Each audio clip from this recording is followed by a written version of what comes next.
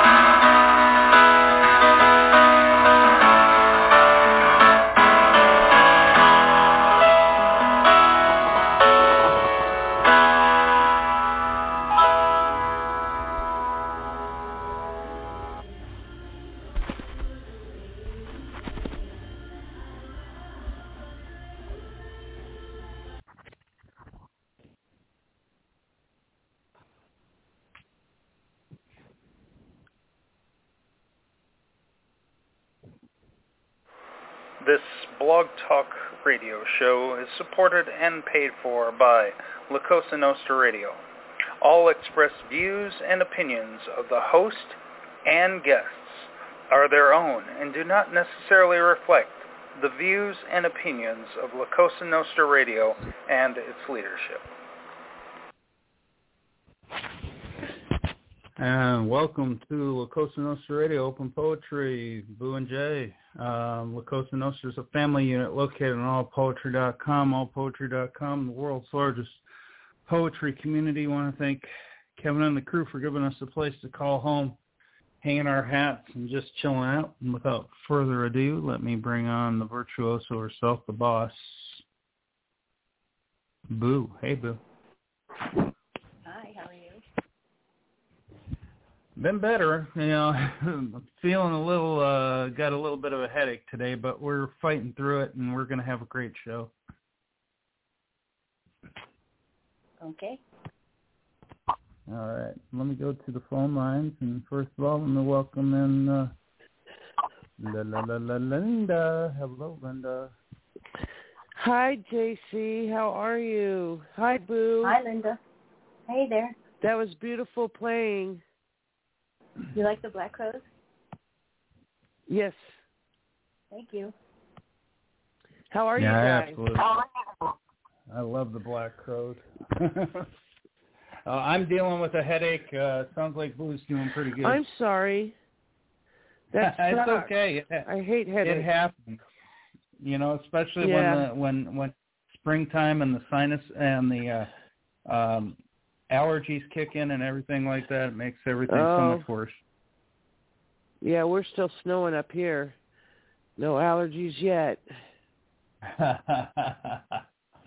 No, it was pretty nice out today, but it's dried up and everything like that. So let me continue on the phone lines, and I will bring in Wayne. Hey, Wayne, how you doing? What's up, JCA? Hi, Wayne. Linda, Boo. How y'all doing tonight? Sorry here for the headache. Hi, Wayne. It happens this time of year. Really does. It really does. Okay, let me keep. It's okay. And let me bring in Dave. Hey, Dave, how you doing? Hey, Mr. Jay. Prophet. I'm doing okay. Hey, Dave. Hey. Hey, Dave. I don't know how long I can stay on with you guys tonight. We've got a windstorm going on up here, and it's already knocked my modem down twice. Had to reboot itself, and I'll probably lose power. So, but I hang in there until it goes away. So. Hey, the same thing tonight. We'll get you read first thing then. But first of all, let me welcome one more person onto the phone line, and that'd be Raz. Hey, Raz, how you doing, brother? Hey, Raz. Hi, Raz.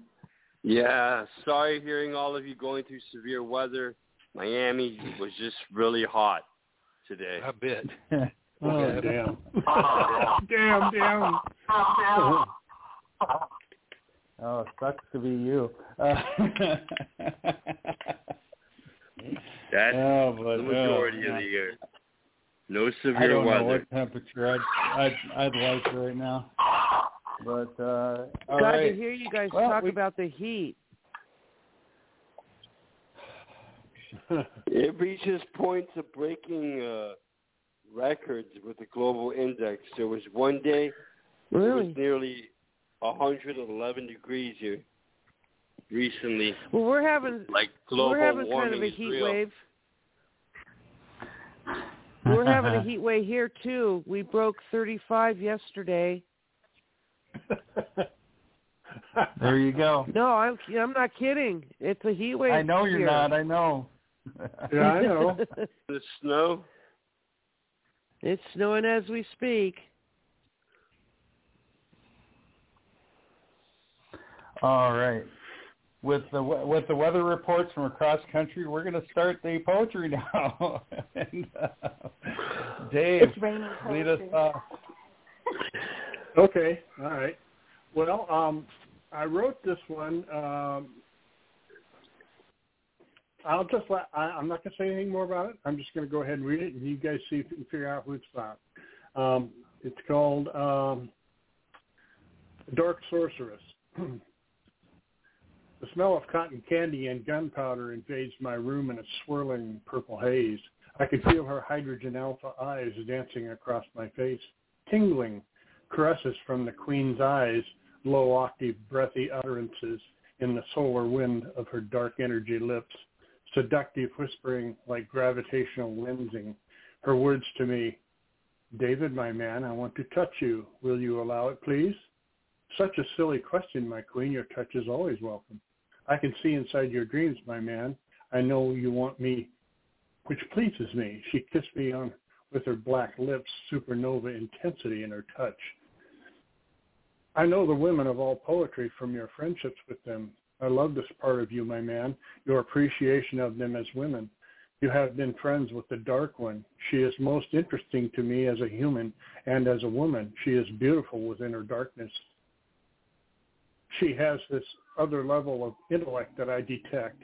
Her ability to read people is otherworldly. These pictures she sends her friends matches their persona so well. You've known her for a long time. You've been through weather with her. Still, you two are fast friends. She feels deeply for her friends. Her very soul is linked to pleasing them. I have not found a female soul to equal hers, for she is a wonderment unto the cosmos. I will love her as well.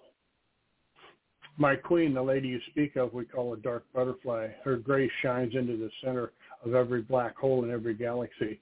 Would you introduce me to her? I hope she would not be afraid of my natural countenance. I have a gift for her. Continues. End poem. That is a clever Cute. piece, and I can see the crayons, the Crayolas all over that there. Very clever there. They melted. Yeah, exactly. Linda, what do you think about that? Well, Dave's stuff is always so cosmic, if I may say. And and this just matches all along with your stuff, Dave. It's really cool. Dark Mother is starting to come out and get to know us a little bit better. Are we getting to know her a little bit better? That's kind of nice. But yeah, this it shows the opening up of a flower, kind of, and we're getting to meet each petal and, you know, becoming friends ourselves with the Dark Mother. So good share, David. Oh, thank you, Linda. Thank you very much. And Wayne, what did you think? Very welcome. I said the Dark One seems to like women and men. I think you're speaking of. I think the person you're speaking of is JCA. Dave Lee. Didn't the Dark Mother say anything about me? I used to date her. I'm just kidding. This is a fine poem. This is a fine poem and a great tribute to Deborah Lee, and I enjoyed it a lot. Good job. Thank you, Wayne. Thank you. And I also want to say hello to Patrick, Lizzie, and Joseph Moon out on the board. Great to see everybody out there. Hi, guys. Let me get a comment from Raz. Yeah, there's definitely an evolution here of Dave Prophet's invention, the Dark Mother, and she seems to be all antimatter in the universe. So whatever reason she's interested in his computer time, I think it might have to do with some kind of conspiracy with the modem, but that's just my own personal observational point. Thanks, Raz. Oh, cool. That is an excellent comment. You did so well on that. Let me see. Where are we going to go from here? Do you want to say anything about that, Boo?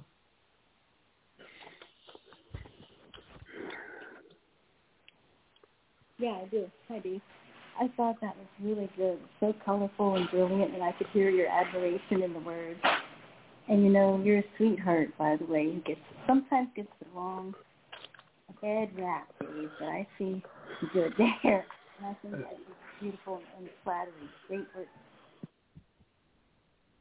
Well, thank you, Boo. I just lost my power, so I'm dead in the water now. Oh, all right. Well, what I'm going to do is turn I'm on going to the read flash my poem. generator. I'm going to read my poem and just because my mind is a little bit slowing down here, but I want to get this going ahead and getting everybody read. And I call this the prologue of The Soldier and the Goldfinch, a series that I'm working on. So I hope you guys like this. It goes like this. He sat on the floor, back against the rock-hard mattress of his finely made bed, his mind doing mortar shell acrobatics as he stares at his phone. He just looked at the face, a person he called brother. They shared laughs, they shared advice, they shared the sound of gunfire, but one thing they didn't share anymore, life. Soldier was wondering why it wasn't him, why he didn't fall that day. Each rocket that came in behind the line, those tiny mushroom clouds, the alarms, the bunkers. But it was a stray bullet from a half a mile away, entering through the arm and resting in his aorta. There was no pain there, was no time to react. All there was blood on the sand. Soldier could not show emotion. He already did that. He just had enough time to wonder, was it better to be depressed or apathetic? He looked at the bedstand. He always noticed what was on the bedstand: a fifth of whiskey, a bottle of oxycodone, and his insurance policy. All it would take is one quick twitch of his trigger finger. There would be no more wondering, no more regret. He could remove the burden he saw in himself. He continued to look at his phone, at the face that was now 6 feet underground before a pale stone slab. He shut down his phone and looked at the bedstand again. There was no one else around. They had all left. It was then he heard something different, something that confused him. It sounded something like a song, a voice calling out to him. He looked and saw a goldfinch, the most beautiful bird he had ever seen, with the music of infinity reaching into his chest and removing a black cloud. The soldier found his tears again. End poem. Whoa. Okay, that's deep. Dave, what do you think? We just lost Dave because we lost power. Oh, okay. Linda? Power outage. I thought that was astounding, my friend. What a beautiful, honest piece. The journey home sometimes is longer than just being here, and but accepting that which happened, man, this was just a fucking awesome write. I had adoptive brothers come home from the war and were pretty messed up, and I saw firsthand what it did to a person. And in times of normality, how that could slip away in a second. With my brother would see something or hear something and just be back in the war, and we would be out shopping or something, and I'd be left with this crazy man, and I'd have to call my brothers and my mother to come and get us, and it would just be horrendous. But I saw firsthand what the memories can do to a guy, you know, and I really, really thought this piece was wonderful, and it does show a lot about, you know, how the thinking goes. But this really touched me deeply, JC. I really loved it. Thank you for sharing it. Thank you. I appreciate that. Thank you, Linda. Wayne. Yes, this is a wonderful, deep, sad poem, and thank God for the outcome. I don't think I could have took the other option. You wrote a masterpiece here at JCA. It's a wonderful. Vets are having a rough time, and there's not a lot that's working for them. You said a whole lot in this poem here. It's wonderful, just simply wonderful. Great job. I appreciate that. Thank you. Razzle dazzle. Yes, I messaged JCA with a point and my interpretation. Even after all the barbarities of war, there are miracles of nature, like the goldfinch, who exhibit noble and peaceful stature to the earth's constant pressures. And I feel this plays in part with what he's describing, the revelation of the soldier going through those traumatic and violent experiences, but noticing that the goldfinch of itself was a higher enlightenment that does not ever seek out any kind of war, what it brought him to tears. Thank you. Appreciate it. I don't remember who else is here, Jay. No one. Just you. Okay. Did you say that this is the first part of your series, right? Yes, this is the prologue to it. This introduces it. Yeah, this is very, very sad. And but then there's hope there with the bird. What's the significance of the goldfinch? I'm not sure on that one. There's a lot of significance behind it. It's just it's something that people have to look up. Okay. Good poem. Thanks.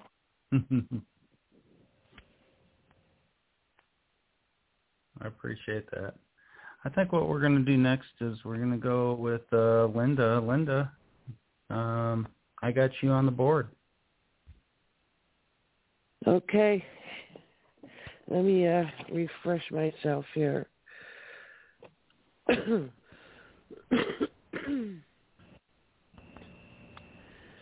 Lord.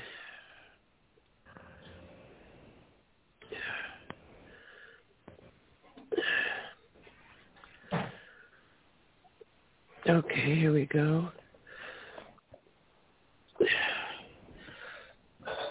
This is called 3 Things in Life to Know. And it goes like this. A little boy once asked me, "What time will I grow up?" I asked if he could whistle. He could not. So I showed him how to purse his lips in a funny way, then blow and blow and blow and blow so soft. It didn't take much time before I heard a little whew as the cutest sound of D came from his lips. Voila, I said, "You've done it. You've done it, yes indeed. And now as far as whistles, you're equipped." Now am I grown up, the little boy said to me. Can you snap your fingers? He could not. So I put his little fingers in the proper place, then showed them how to make them slip a pop. He waited around in the land a bit, snapping all the while, and whistling tunes like I have never heard. No, I really haven't heard them. So I dropped my head into my hands and smiled from ear to ear, listening to what this little Tweety bird. Have I grown up yet? He asked me. Well, can you blow a bubble?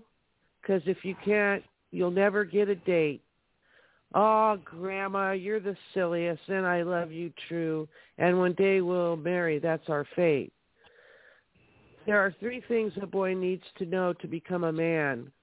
1 is how to whistle so he can hail a cab to get home. 2 is to snap his fingers while listening to music to show he is fun. And 3, blow bubbles to enchant his children when he is with them. He thought I was joking all the while, but I was teaching him life skills in poem. Dang, this is so good. I really like this. I love how you went with this. This is like a little parable in itself. We're listening to an Aesop's fable. I love it. I love it. It's told such a great story and such a great lesson. I like poetry. Thank you, Jay. Wayne, you're welcome. Wayne, what did you think? I thought this was just a wonderful little poem with a lot of deep meaning running through it. It's so simple, but it's a good poem with a lot to learn. And I think I've learned 2 or 3 of them, so I'm doing pretty good. But it's a great poem, great storytelling, and great all the way through. I love it. Thanks, Wayne. You're welcome. And Raz, what do you think?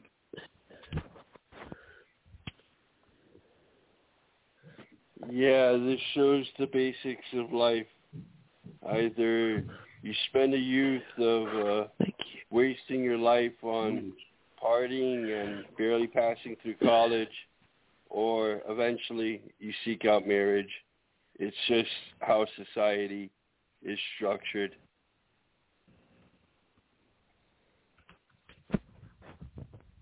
Great comment. I want to say hello to Lost Souls out on board. And Boo, you get the last comment on this.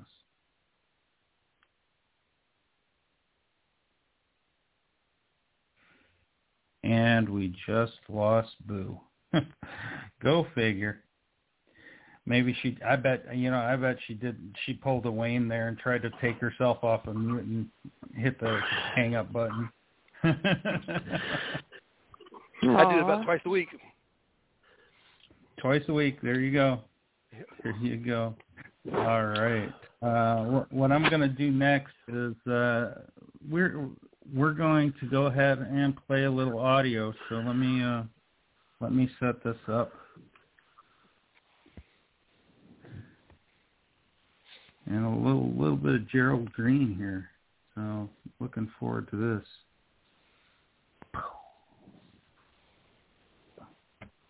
Power of Poetic Form, written and read by Gerald Green. Some read her poetry and are impressed with storylines and quick development of subjects, some delightful or distressed, resulting in a cordial sentiment. Most fail to grasp the power of technique, as iambs go unnoticed in the feet. Pentameters give strength to words that speak and balance verses organized and neat. Internal rhymes are placed strategically, enhancing without emphasis or note. Alliteration works dynamically, delivering a punch to what she wrote. Enjambment adds a flavor unbeknown to those who've never studied poetry, providing an attractive undertone, improving resonance and quality. They read the words and seldom understand the real reason they are spurred and stirred with poetry so delicately planned that uses sound techniques so long inured. End poem. Wow, this is clever, and a lot of the stuff that he mentions in there, I enjoy using myself with the alliterations, the assonance, the consonants, and creating a higher pitch in the resonance. I think that all of that is just absolutely wonderful, and the way he brought it forward and the way he delivered it was just a power-packed punch. Raz, I'm going to let you start out with this. Yeah, this reminds me of paying tribute to anyone out there who has a creative talent. And although they might not be recognized by society for researching this deep and profound subject, poetry, it is that in their own right, they are learning what there is to the depths of the human soul going through all these verses. So it's a form of education that does not require any prompting or even a reward from society, except for that learning process that this poet is going through for themselves. Excellent comment. Linda, what do you think? Well, I really like what Raz said. It was kind of like a lesson, and bringing out the different elements of poetry, because I myself just started writing one day, and I have no clue what pentameter and all that gibberish means, but I know it's there now and I can start learning about it. But in the beginning it was just me and my pen and my paper, so it's nice to learn new things through poetry, and he did this in a really nice way, so I liked it. I think he did a great job. Good job, Gerald. Excellent. And Wayne, what did you think? I said, I've always said Gerald would make a good teacher with his voice and the way he explains things, and this is a perfect example of what I was saying. Here Gerald explains the parts of what makes good poetry writing and what it takes to write poetry. This is wonderful, and Gerald, you did a great job. This is about perfect to get. Good job. Yep, we all start with a pen and paper and a heart, and that's how it all starts out. So I see that, man, this blog talk is being rough with us today, folks. So just hang in there. I'm going to be working with mutes and everything like this. But Raz, if you could go ahead and read the next poem for us.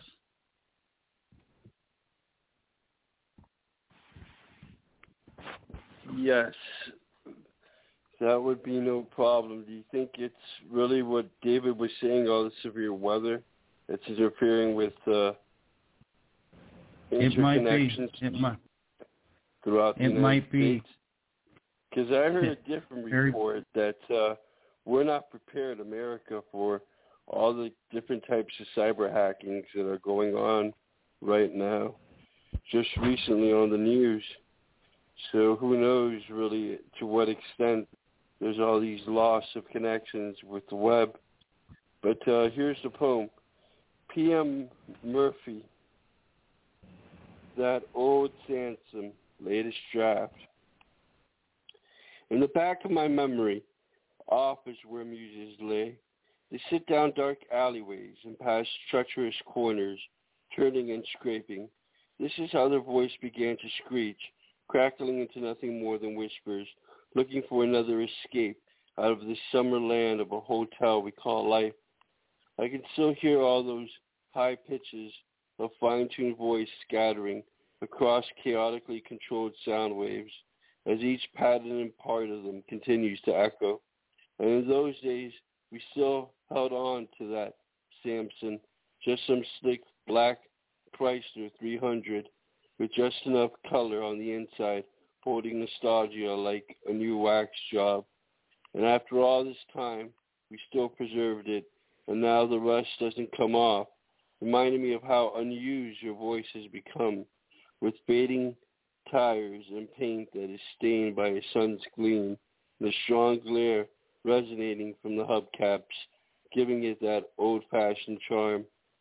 Well, back when it was easy to sing, back in the days when your verse spoke anthems and sung trilogies, always with such beautiful dialect, you were a great soprano, and there wasn't enough time to be shy in front of the microphone, always needing to get it out, spur of the moment, back when you danced tactically midst every song.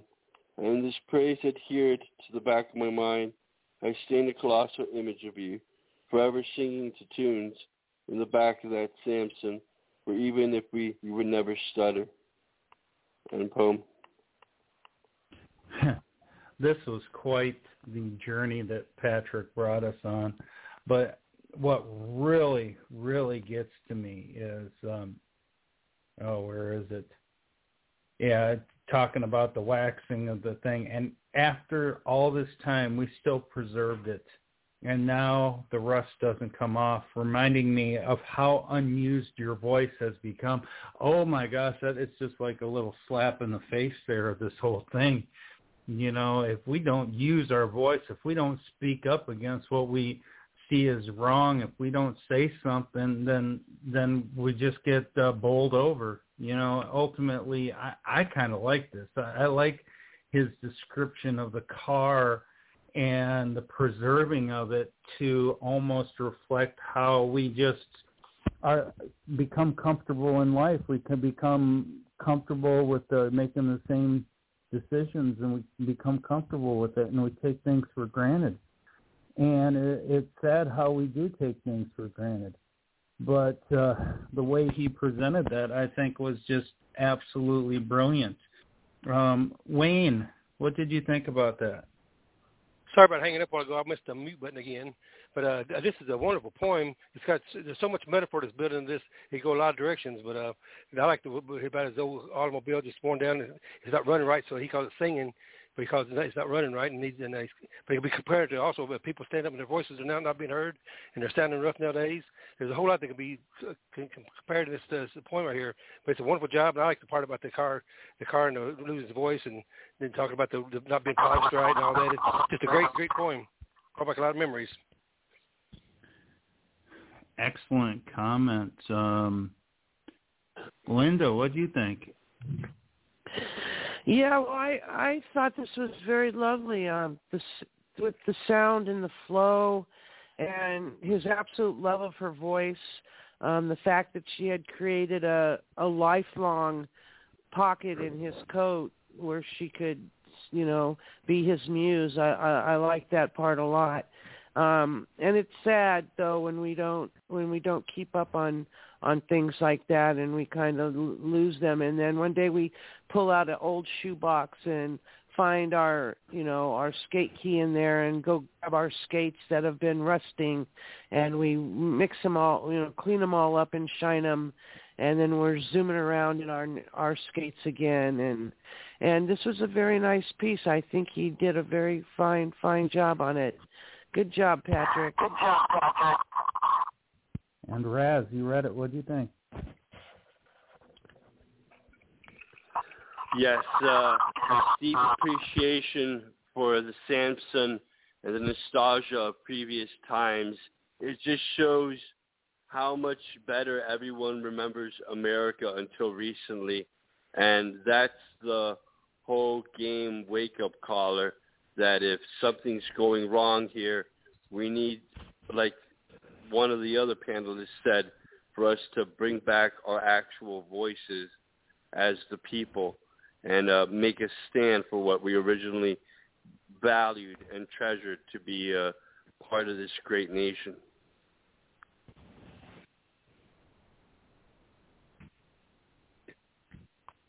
And Boo, what do you think? Wait for it. Hold on. My computer is going real slow. It is answering the phone here shortly. Can you hear me, Boo? There you go. Yeah, I hear you. What? I think, what's a Samson? I'm not sure. Type of car, I believe. Oh, okay. Okay. This just reminds me of days of, when you were young and free and in love and everything was great, but not so much so because spur of the moment. I don't know if she left him. I think she probably left him, and the praise still on mine. I think lost in the spirit. Somebody he was in tune with, in sync with, I think maybe that he loved, that left him. That he remembers when he sees this car or this memory. That's what I see. I have to read this again, but this is what I think. It's very well done. It's pretty long for Patrick, too. I think this is very imaginative, creative, and I'm sorry, Patrick, I'll have to read it again to give you a better answer, but I like it. I agree. Good comment there, Boo. Wayne, I'm going to go ahead and have you read your poem next. Okie dokie. And get it here. Get to read up my paper instead of the screen. This is called Everybody is Important. It goes like this. Students vary in intelligence and skills. Some students just want more meals. It's nice to have a wide variety. They all have a place in society. A students, the smartest of the bunch, gets answers. Think a lot. Don't make good dancers. Give them problems they can figure out. That's what education is all about. B students, they're above average with ambition. Enjoys deciding what will be the mission. Gets engineers and managers together. Knows how to work in any kind of weather. C students, an average person learns to get along. They fit the system, wants to belong. Make good bosses, know how to listen. Stick around to complete the mission. C minus and below students. Less educated works hard every day. When off work, likes to go out and play. Some learn to be their own boss. They know how to work at a low cost. Takes all kinds to make the world turn. What you do depends on what you learn. One thing I find is very funny. You don't have to be smart to make lots of money. In. There you go. Like that little message there. Very clever, Wayne. Very clever. Thank you. And it does. But like I said, at my work, I swear we have a whole generation that missed out on Sesame Street because they can't do math to save their lives. But I absolutely love this. And it does take all sorts to make that world go round. Raz, what did you think? Yes, I think there's a sense of a social irony here with titling it Everybody is Important, and it shows the level of intellectual diversification that you can find anywhere when it comes to American industries, work, labor, government, and other forms of financing. So you could have, theoretically, C-minus students or even people who flunked in high school just somehow go on making that money. And there's really no logical explanation how grades reflect later on in life, unlike others have said, because there's those in situations in which they found themselves at finding a great amount of profit and even doing poorly at school. If you consider Einstein, he flunked math the first couple of times, and what did he do? Invent the theory of relativity. So this is a kind of fluxus in which we can't determine by grades what is the actual true potential of someone's survival, when you also consider those with college degrees that simply can't find jobs or move into lives of foreclosure, and we're all age students. How do you see the pattern here? Why the grades matter, of what effects a person might later achieve, fail, or succeed. Great comment. Yeah, that is a great comment, because it reminds me of my oldest brother when he was straight out of college. You know, I think it was what type of degree did he have? Psychology degree or something like that, just a 4-year degree, nothing major. It was never going to go anywhere, or a philosophy or something like that. But, you know, he ended up being a manager at a restaurant for a while, you know, straight out of college. That's all he could do. You know, he couldn't do anything with the degree he was given. And, yeah, that's a great point there, Raz. I like that. Before I have Linda make a comment, I want to welcome Rack to the show. Hey, Rack, how you doing, brother? I'm good. Hi, Rack. Rack. What's up, guys? Yellow Racco. Hey, Raz. Racco's Modern World. How about that? Okay. Linda, what did you think of Wayne's poem? Well, once again, I agreed with Raz on this. But, yeah, Wayne, you always throw that one line in there that brings it all, no matter how serious the poem is, that you can just turn it all around and make it funny. And this was a beautiful show of that. But yeah, you know, I have my degree in electronics, and I could do anything with my degree. It's obsolete. It was obsolete within 4 years of me graduating. But you know, it's kind of sad that we all are divided up between, you know, grades and things like that, because there are a lot of people who are very smart that become nothing. And in the opposite way, there's people that are not so bright that figure out some really tight things that can bring them up in this world. But your poem was great, Wayne. I really thought it was funny. Thanks for sharing it. Thank you. Thanks for comment. Not a problem. Right. School will teach you life. No kidding. Hey, right, Boo, right. you get the last comment on this, Boo, and then we're going to have you read.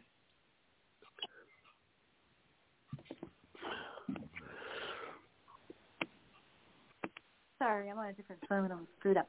Wayne, I like how you wrote this, because I like the way that it looks. The A students, B students, C students. And, you know, my teacher used to tell me it doesn't really matter what you go to college for. College is a lot about tenacity and not giving up, really not so much about smarts. It's who sticks in there the longest. I kind of agree with that. But the one thing I find funny, don't have to be smart to make less money, isn't that I bet you were a straight A student, I bet, right, Wayne? Yeah, I was a straight C- student, no. C-? You made it through. There you go. I did all right. Fun, unique poem, Wayne. Thank you very much. All right. Boo, if I can have you go ahead and read the next poem for us. Wayne's grades were below sea level. This is from Identity Crisis. It's called Death to Love. Love once whispered in my ear as it looked deeply within my soul. At the very moment it began to steer me in directions with a firm goal. I was so scared and filled with fear, a head drowning in a fishbowl. The passion was nowhere near my heart that had once been stole. For me, it had been one hectic year, one that placed me in a dark hole. I had lost a friend held closely dear as if life continued to circle and roll. Stuck permanently in one gear, a lost girl nobody could ever console. There's somebody down there. I had become deaf and unable to hear as my spirit had turned black as coal. End poem. Mm-hmm. Well, there's some power behind this one, and some serious loss, as you can see within what she wrote. I could feel the loss in it, and feel it everything that she wrote down there. You know, it's an amazing poem, and I love the way I love especially that fishbowl thing, because it always reminds me of the Pink Floyd song "Wish You Were Here." Rack, what do you think? Yeah, I love the imagery in this. That there's like there's a time like when you gave us a poem yesterday that you mentioned that it was wonderful free verse. When you can get the thought out and rhyme it and still have it make sense and not take away from it or detract from it. It's not as easy to get your emotions across sometimes with that. You need the imagery, like you said, with the fishbowl to make your point. Otherwise, it just sounds almost Seussian, very sing-songy, and it takes away from the message. But she did a great job keeping on point, talking about the pain and her emotions, and creating that sense of art. So she did a fantastic job with this. Raz, what do you think? Yeah, this shows self-reliance and persetude. I see someone who had to go through what they did in order to become a stronger person. And they speak of that love, how it had filled them with a delusion of how to perceive the world properly, but learning from those mistakes. And now just becoming deaf to what otherwise would only try and undermine their best level perception of realism, trying to actually get out of that fishbowl and into the real world again. Excellent comment. Boo, what do you think reading it? Well, yeah, I mean, I feel the pain and the sorrow here. How can you not? And I believe maybe she's talking about her husband and her daughter who she lost both. And I can't even imagine that. That's terrible. And like Raz said, getting out of that fishbowl is hard to do because you get stuck in it. You almost become addicted to the pain. You're addicted to the anguish. And I thought she expressed it here beautifully and very strong with her wording and the emotion. And it's pretty short, but it's powerful. Great poem. Absolutely, and great read, Boo. What I will do is I will go ahead and read the next poem for Lost Soul, who's out on the board right now. This is called Dark. And it goes like this. Reluctant beauty was within your soft, staring vacant eyes. Wishing you waited, hesitant lips were sliding upon mine. A slight warm breath exhaled with esocentric angst pulling away. Like reading Braille, every secret would tell within your caress. Falling in love with your celluloid still tattooed to my consciousness. Convinced of a loss I never had, I was a hollow void unfulfilled. Life bequeathed with essence seeping out of its open wounds. Convinced now, even in the radiance, a dark shadow still followed. Love has its limits. Tormented agony. I was lost. End poem. This has some power behind it, and just like everything that Bob writes, it puts just absolute tremendous power behind it. The emotions, the loss, the pain, everything about it is it just it just piles up on you each time you read it, and it just grows more and more and more. And I think it's painful, but it's beauty at the same time, and it just reaches those who need to be reached by it. And I think you do an excellent job with that, my friend. Linda, what did you think? I'm still trying to catch up because my computer didn't click on that one right away. So let me give this a better read and get back to me before you switch over. Okay, sounds good. Wayne, what did you think? This is. I said, wow, this is sad. Shows a lot of depressive thoughts. It's really dark to that person's mind and existence, but it's well written. It's got some great wording in it. It's very well written. It's a great poem, but it's a kind of a depressing, sad poem. But he got a lot of emotion put in this. Great job. Excellent comment. And Raz, what do you think? Yeah, this poet expresses what it's like being let down and trying to let go of what there was of a deeper, profound sense of melancholy and torment from the other individuals' lack of appreciation to their faith. And here he's speaking of being tattooed by that actual lover and having nothing left to say except that they were lost when they were in love with them, and somehow now they're all that more found that they no longer have to go on taking it from someone who plans to never fully care for who they are. Great comment. Rack, what do you think? Yeah, that section he was just looking at about the celluloid still and tattooed on his conscience. But the that next line, convinced of a loss I never had.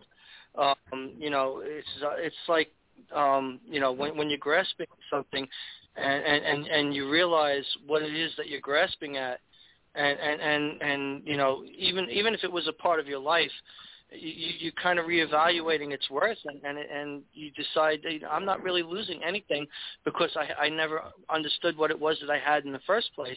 It was never what I thought it was.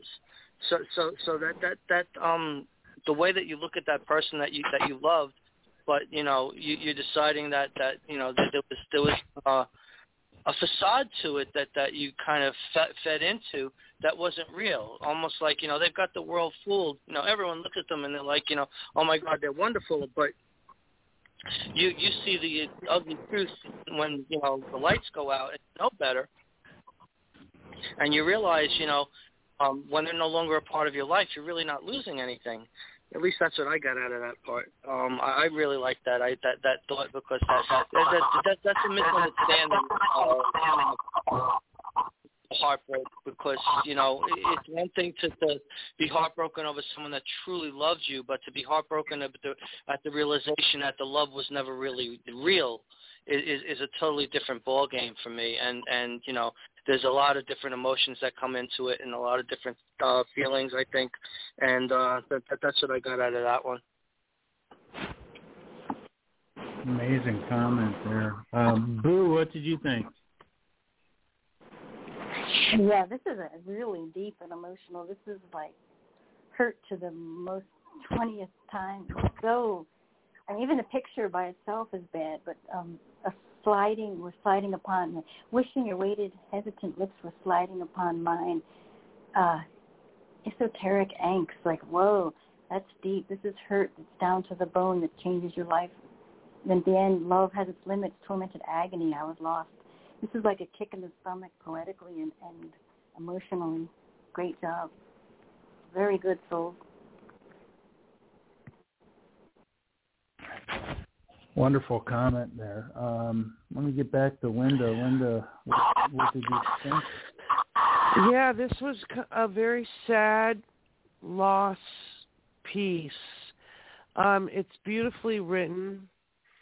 The imagery was fantastic, but the words were so sad, and I felt such a loss reading this, trying to understand the kind of pain she was coming from, which I couldn't. Only those who have experienced that in that way, I think, could really understand where she's coming from. But anytime love is a dark entity, brings it around to a whole different ball game. And this was totally a whole different ball game. So I think it was beautifully written, however. So good job.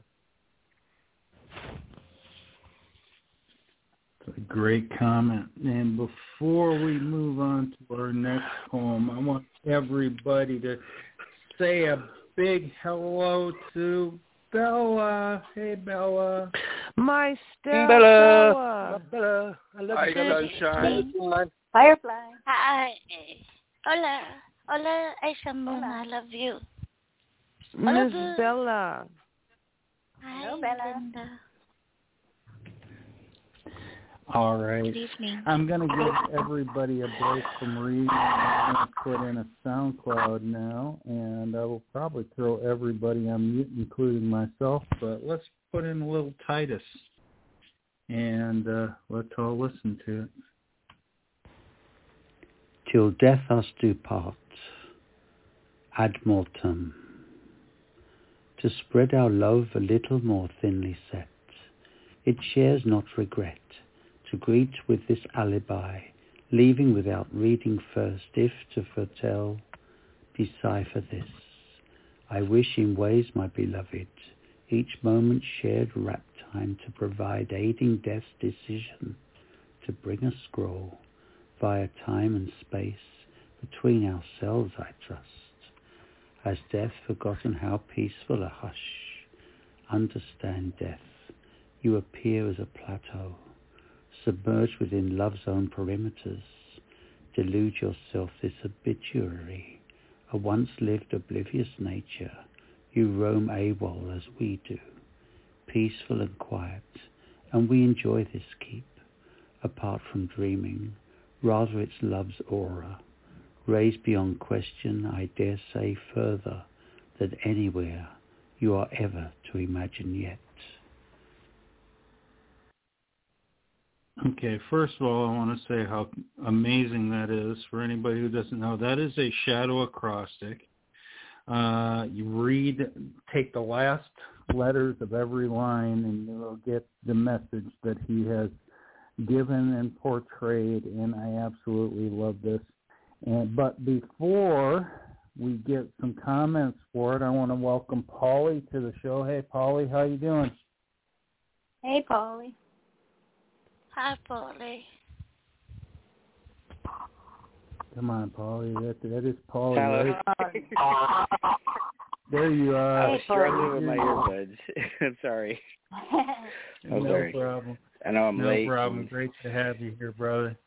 I woke up in a panic. Let me get I'm going to get a comment from Bella on this poem from Titus.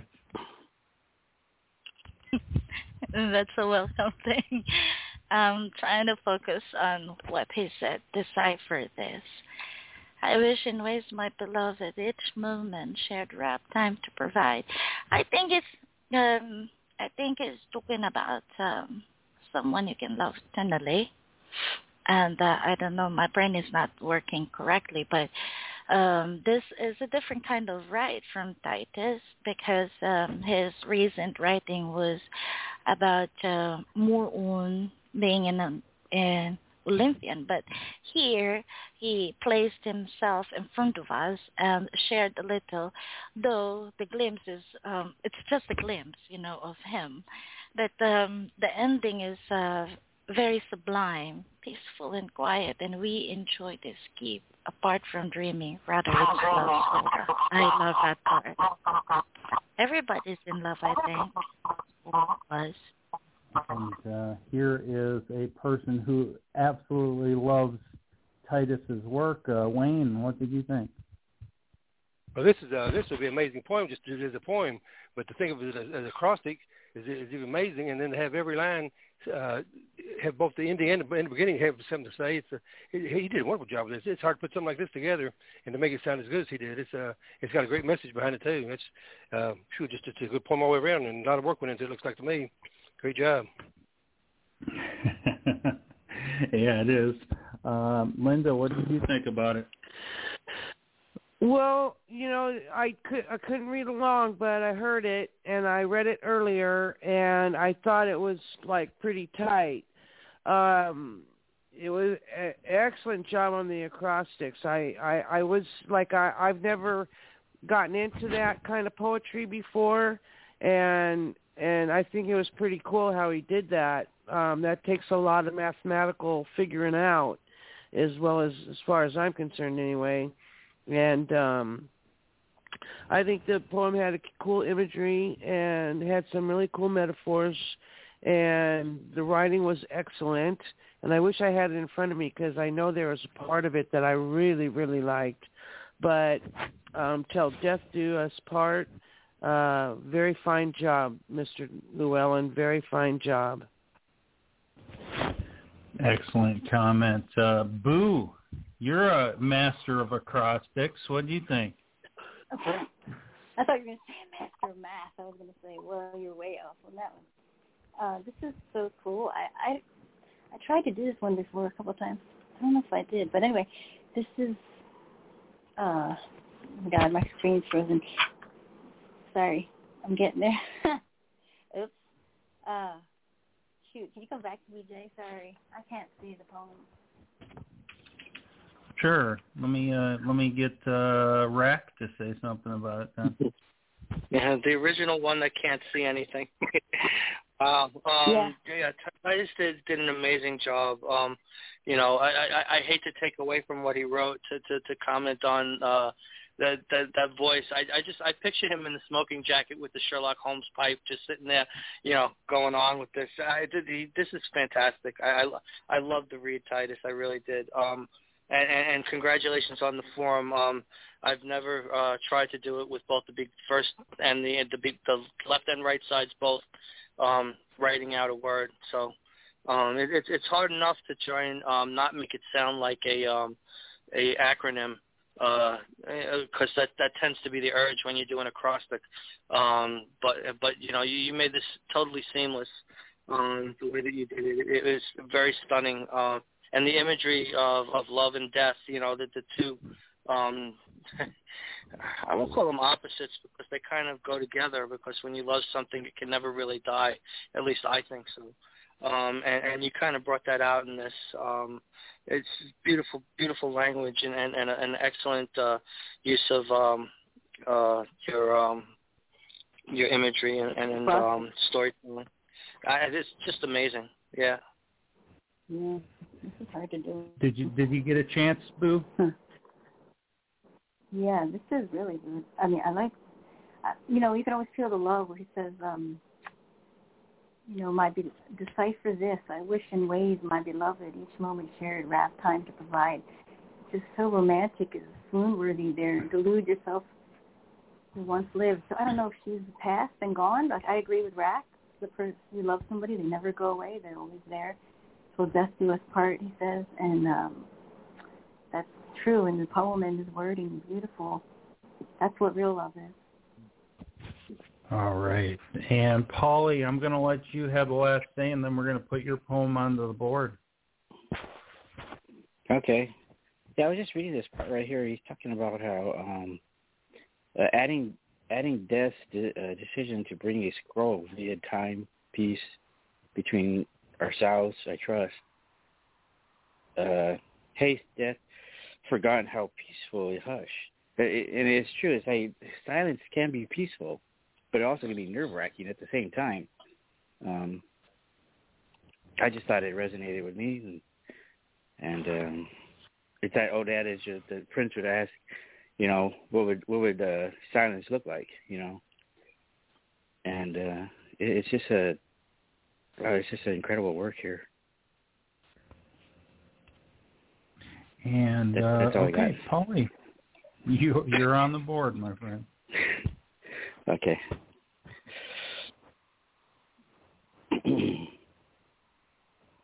me find it here.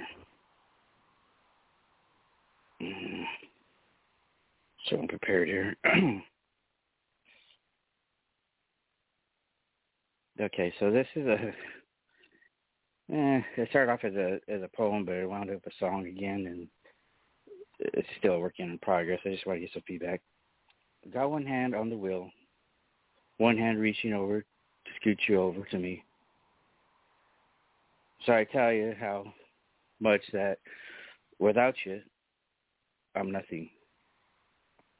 You're my everything, like the rain that falls all around us on a hot southern summer's eve. You come storming in with clouds of thunderous excitement and the flashings you spontaneously project upon us. But only for a little while, and you're gone again. This time, I'm capturing you and your lightning in my mason jar-like heart. Hey, little mama, what you say? There's a cabin way back in these woods where we can stay a few nights. Little darling, you're my inspiration of life.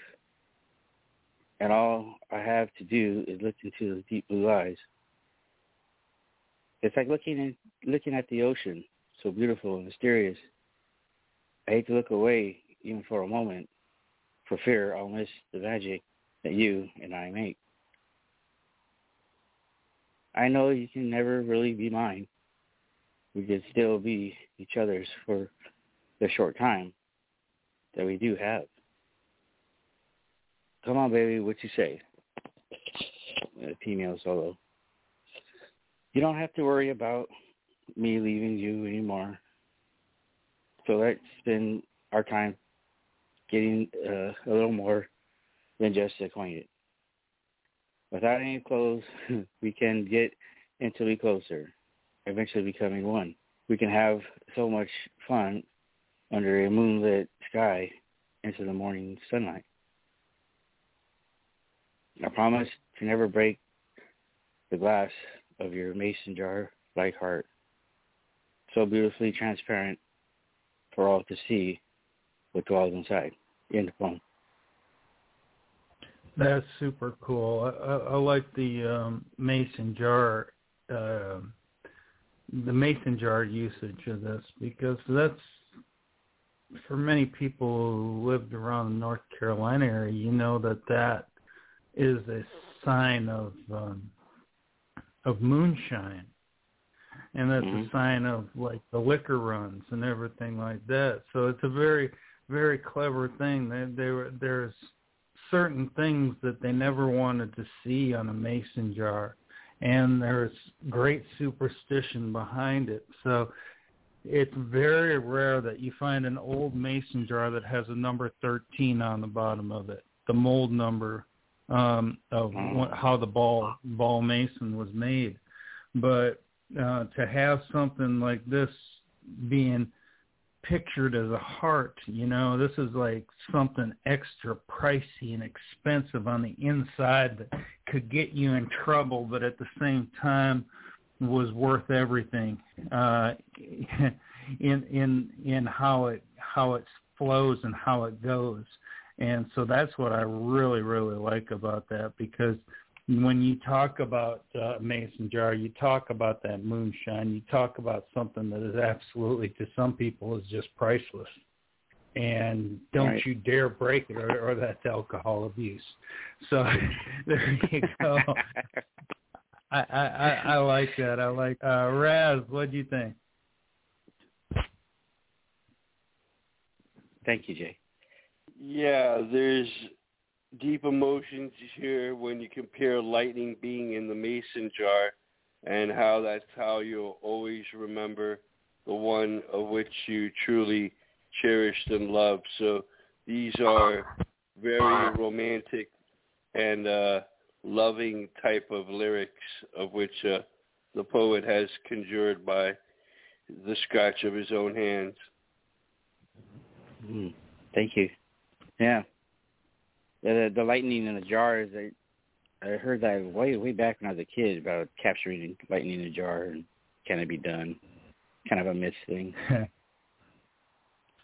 You know, a lot of that does go back to what they used to call moonshine. Moonshine is white lightning. Mm-hmm. And so that's a lot of that too. Wayne, what did you think? Overall, I like it. It's pretty good right here. You show your love very well in this poem about how much you love her, and you said you can never get back together. I didn't ever could explain that why she can never be yours, because it sounds like you're on the same page. And you said you want us to. It's a song you was writing.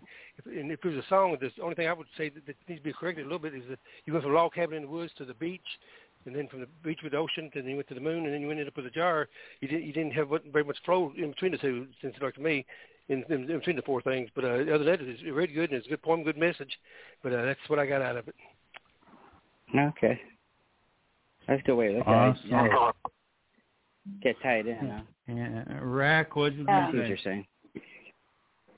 Yeah, I like that idea. I like that idea. The jar. It's got a couple of different connotations. The literal expression, like you're talking about capturing lightning in a jar, that kind of represents trying to contain something, power or whatever, and holding it in place, almost to signify chaos, but at the same time the force behind it. But the more gentle thing and the more common thing is the other thing they used to do with the mason jars is catch fireflies and put them in mason jars. So even though a firefly, sometimes they call them lightning bugs. So lightning in a jar.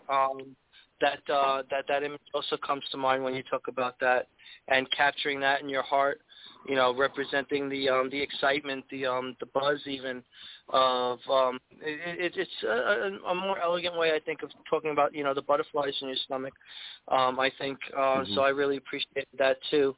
And the idea of if the jar breaks, then they get away. But like Wayne pointed out too, I like the different settings, the beach and whatnot, where you were talking about the environment around you. Almost to say that it's existential. It doesn't matter where you are. So I really appreciated it. Wow, thank you. Thank you for that. And Boo, do you want to make a comment on Paulie's, please? Yeah, I agree a little bit with Wayne. I think it's very good, Paulie. I love the emotion that you have here. You're my everything, like the rain that falls all around us, Southern Summer's Eve. That's very romantic, but you come storming in. I like the metaphor with the clouds and the storm. Maybe tie it a little bit more together in the middle. Although I think you did a beautiful job, and your sentiment, and you're wearing your heart on your sleeve here, my friend, and I think you did a great job. And we missed you. Yeah, thank you. Yeah, I miss you guys too. I just wish I had more time. It's a job of mine. So understand. Real life comes first. Yeah. All right. Thank you. All right, Boo. Appreciate your comment. Boo, you're up. Okay. Oh, that's my doorbell. Sorry. Okay, this is called Romantic Recall. It goes like this. Remember when? Our desires mirroring emotions, fear fought, seeking us to recall love in which we forgot. Conscious breathes time for celebration. Eyes fix on a bliss storm. The touch itself is elation. Void of polarity we exchange makes us one with the universe. Silence ushering spring strange, pausing for now. Ego born cursed. Follow what instincts tell you. Unified partnership aglow. Mind, body, but an instrument. Recognize the stillness mellow. Earth's life unfolds as it's ordained as a prior soul agreement. Conscious, pure, and unstained. To stroll along in contentment. End poem. Okay. Very, very clever on this poem, Boo. I think it goes a lot deeper than,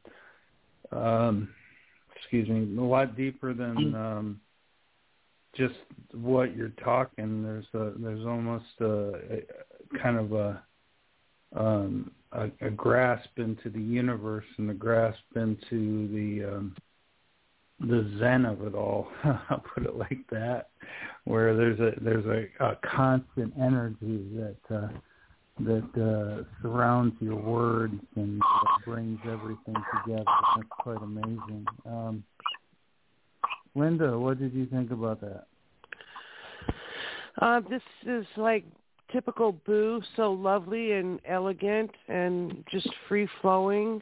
It took me on this little journey of remembrance. I liked that. I loved how colorful it was. The imagery was very brilliant, and I really love this Boo. You are such the bomb writer. But can I say something to JC? Yeah. Sure. It sounds like you're not feeling real hot, JC. Is there something I can do to help? Oh no! I'm fighting a headache and a little bit of yeah, I know. Ache. You sound like you're hurting. Okay. Well, we're gonna All make right. it Anyway, through. The show must go on. You're right. Yeah, I thought the other night when I broke my foot that was the night of my show, and it was like, good luck with that. Break a leg, get it. But anyway, you sound a little under the weather. Yeah, we'll get through this. Raz, what did you think about this film? Yeah, that's some interesting artwork there as the caption piece for Romantic Recall, where you have these kaleidoscope-like fluorescent horses in some form of mutual adherence at steed. And as to the poem, I think this poet goes on writing in a form of existential modernism, but in a very good way. They actually peel away emotions per verses, and here what I try to grasp of the message is so much we perfectly whole as the universe, because we can find that peace with the company or the presence in relation with another, or is that yet some other kind of illusion that all these states of polarity are meant to just negate each other and become some singular form of non-polarics? Yeah. Thank you, Raz. And Bella, what do you think?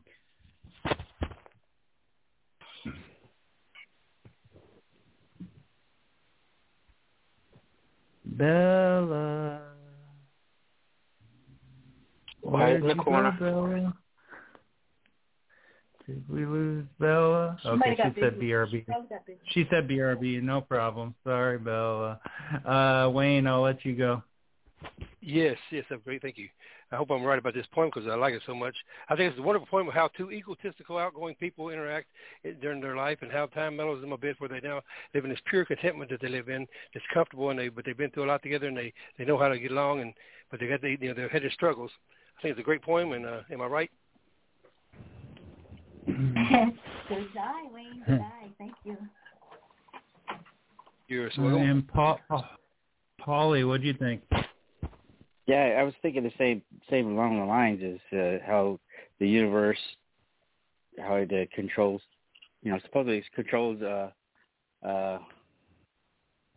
karma and egotistical people, and a lot of times our ego gets in the way of life, and that's just part of being imperfect, and sometimes it handles it with karma, whether it's good or bad. So that's the same thing I was going to say. Not the same exact thing as Wayne, but you hit it right on the head, though. Yeah. Thank you, Paul. Awesome. I hope it is. Rack, what do you think? Yeah, when egos get so big, you get your own gravitational pull. So when two people have big egos, you're kind of drawn to each other. But the problem becomes you're always outdoing each other. One's kind of I enjoyed your right, but there's an ebb and flow that you kind of call attention to in this that undeniable. There'll be times when you fight and times when you mirror each other and everything's synchronous, and you got to try and weather through all of that. And the idea of the recall is that expression can be interpreted a couple of different ways. So you kind of left it very open-ended by using that for your title. I liked that thought particularly. Thank you, Raz. All right. And I'm going to have Raz read our next poem. It's by Joseph Moon. Raz, if you could, for us. Yes. I will take this due turn at the recital and perform Joseph Moon's The Tireless Carver. The Tireless Carver. A damsel delighted in my youthful arrogance, wild intellect, and airy assurance. Time is a tireless carver, carving me, shaping me, man, father, mentor, lover of nature, lover of life. In concord with self, no longer confused, I walked in search of wisdom. Yet I wonder, would the woman bite at my scars, mock my stutter? Would her once amorous orbs now be blind to my new beauty and foregone flaws? End poem. I love that ending. I love that. Yet I wonder, would the woman fright at my scars, mock at my stutter? Would her once amorous orbs now be blind to my new beauty and foregone flaws? I love that. I love that ending because ultimately it's like,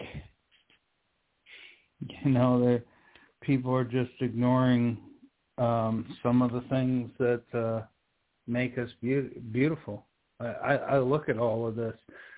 This is quite a deep right, but that ending really gets to me. It may speak something totally different than what the poem is supposed to say in itself, but it spoke to me, and I greatly appreciate when something turns around and does something like that. It turns it into a monumental thing, and I really enjoy that. So let me get some comments here, and we'll start with Linda. Linda, what do you think? I thought it was very clever little right. That made a good point, though. When they're young, we try to mold them and see what life's going to fix them up to be. And then once they're done, are we happy with that or not? But I like the way he worded this. It was very clever. Good right, Joseph.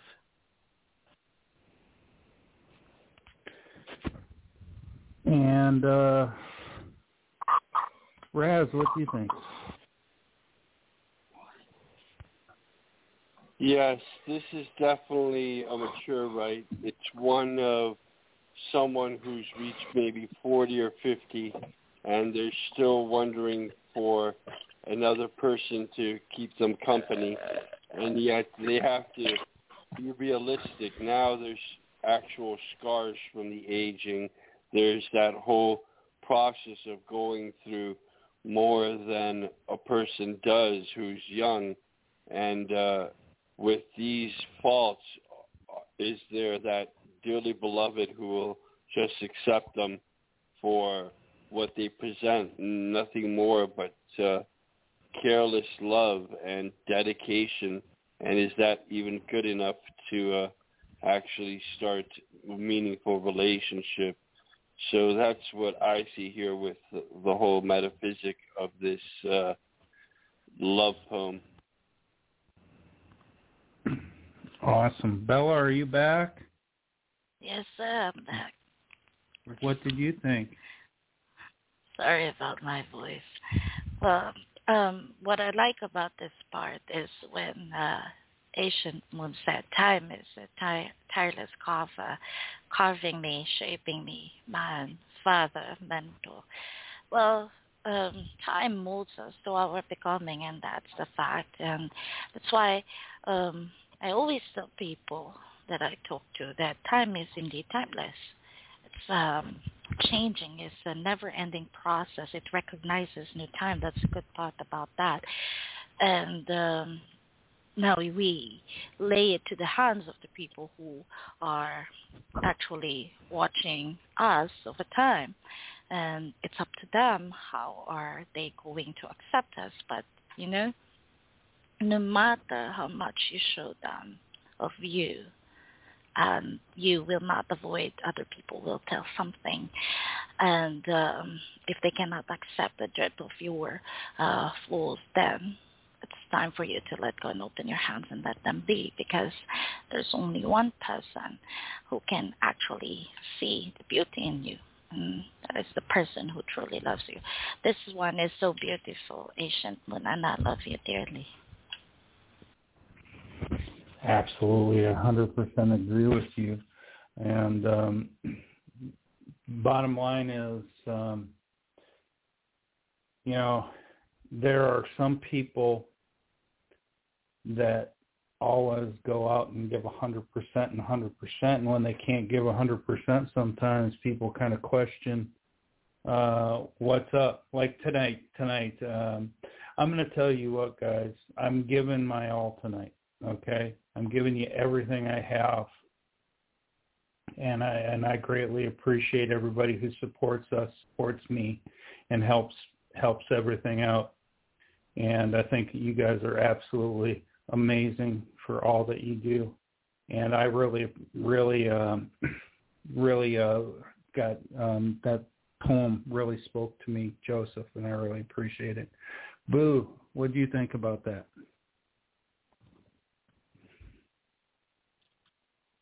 Yes. Well, I mean, I think he's talking about someone who loves you for all that you are, for the real you, not the one that they see or the idea of you. What a woman fraught my scars, mock me, stutter. So someone who truly loves you, and or is she around? Does she exist, or not? And I think everybody wonders about that. Beautiful brevity here and great wording. I like this. I love the beginning. A damsel delighted in my youthful arrogance. Because we think when we're young we know it all and we have all the answers, and we don't. And he still doesn't, even at this time. What's the answer? I don't know. Great poem. All right, Bella, you're on the board. Am I? Okay. You are. This one is a fresh ride. Thank you very much, JCA. From my lips to my flesh, under the dust where my vision sank 6 feet in breadth, sable, fishes, liquid cooling from tear ducts, foul acid burning flesh, leaving trails of wounds scarring deep. I am less of a saint, an imperfection contorted to even thoughts, drowning in the depth of catharsis and death. Can you see how far I entomb myself? And even though my other foot is buried 6 feet under the dust, I still wish, I still dream. I still want to continue, even if with a wounded Atman. All I needed was little air to gasp all the dancing dandelion swells, staining my raging heart. All I wanted was to have little time to see how beautiful stars collide witness how my charcoal sky be peppered with neon glitters. All I asked was a little slow motion of his brightly shaded glow instead of my jagged images blinking out of sequence. All that I need is to be spared, while I cling tightly, while I embrace my bleeding hours, while I can still feel the light in me, while I still can. And I don't have enough of those to give, memories that can make you smile. I can only hope, I can only pray, I can only dream, with my eyes missed behind your rainbows. Wow. And boom, thank you. That is powerful. I'm going to quote the Bible. It says, if we don't have hope, we don't have life. And I think that ultimately here you are grabbing a hold of not only the fact that there is a hope there, but that hope interjects life into you and brings you to a point of living that you almost thought was going to be gone. You thought wasn't going to be there, but now that you have it, you want to hold it tightly and you don't want to let it go. And I think that right there is a beautiful, beautiful message. Thank you, Jay. Linda, what did you think?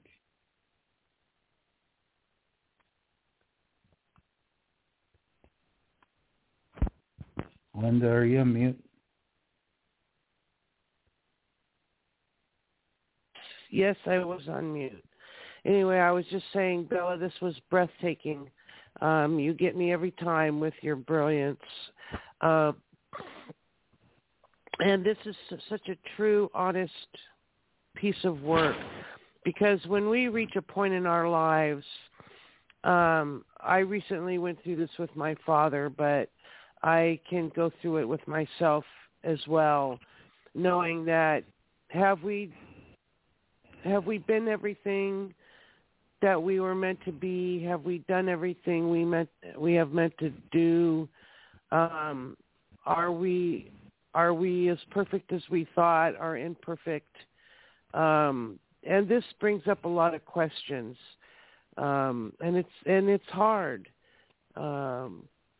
I think this was a very intellectual poem as well as emotional. It brought up those points as far as in my mind, about how have I done, what did I do wrong. But me, Bella, I just love you so truly. Your work is just a pleasure to me, and thank you for sharing this. Thank you very much, Linda. I appreciate you. And Boo, what did you think?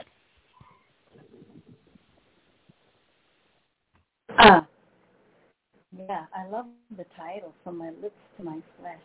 That's in the picture. Wow, it's amazing.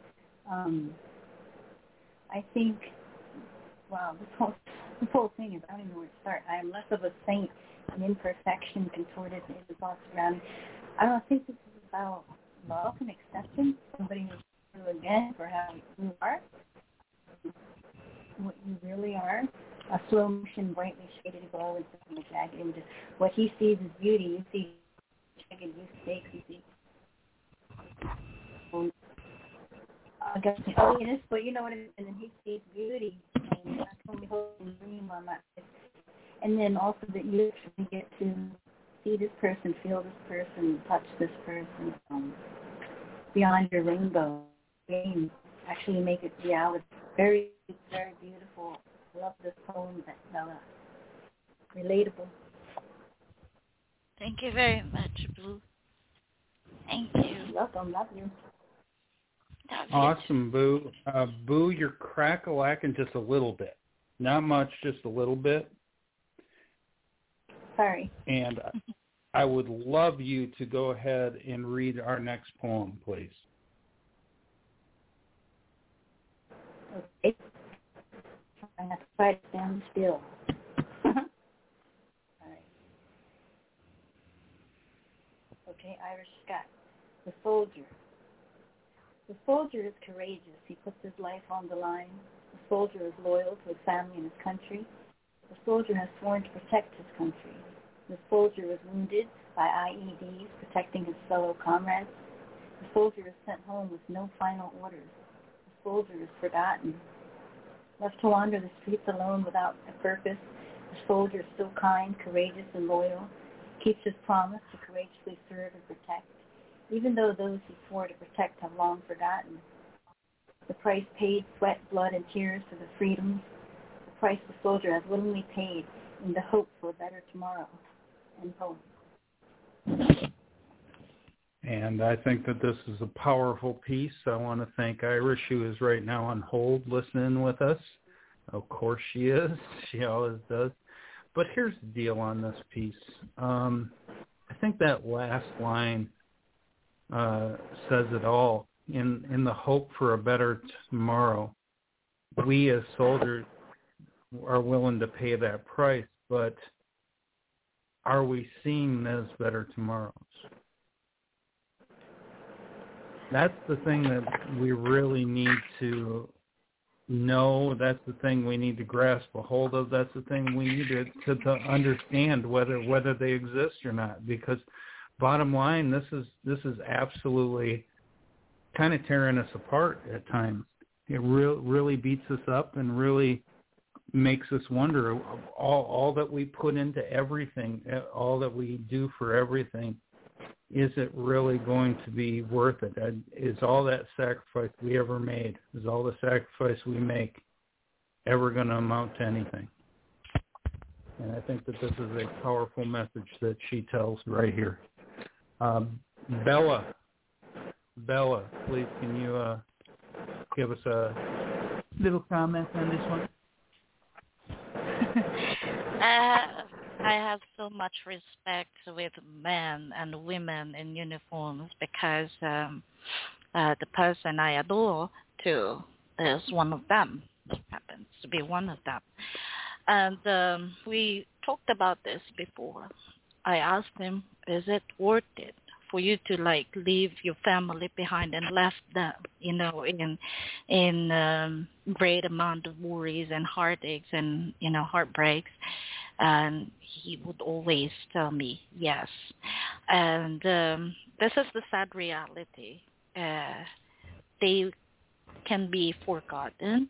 It's not only happening here in our country, but also around the globe, where you can see the one who helped you have your children or your family or you have a better life and safer world will be left alone with just a blink of an eye.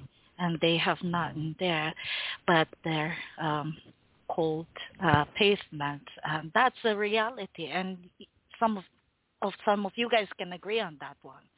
And but I still have so much for them, and I hope that one day, something will be given to them so that they can have a stable life and condition in the future. Someone that can really help them, both psychologically, emotionally, and spiritually. Love you, brother. You're one of them. When I went over, I left my ex, two daughters, and our newborn youngest daughter to go over and to serve in war.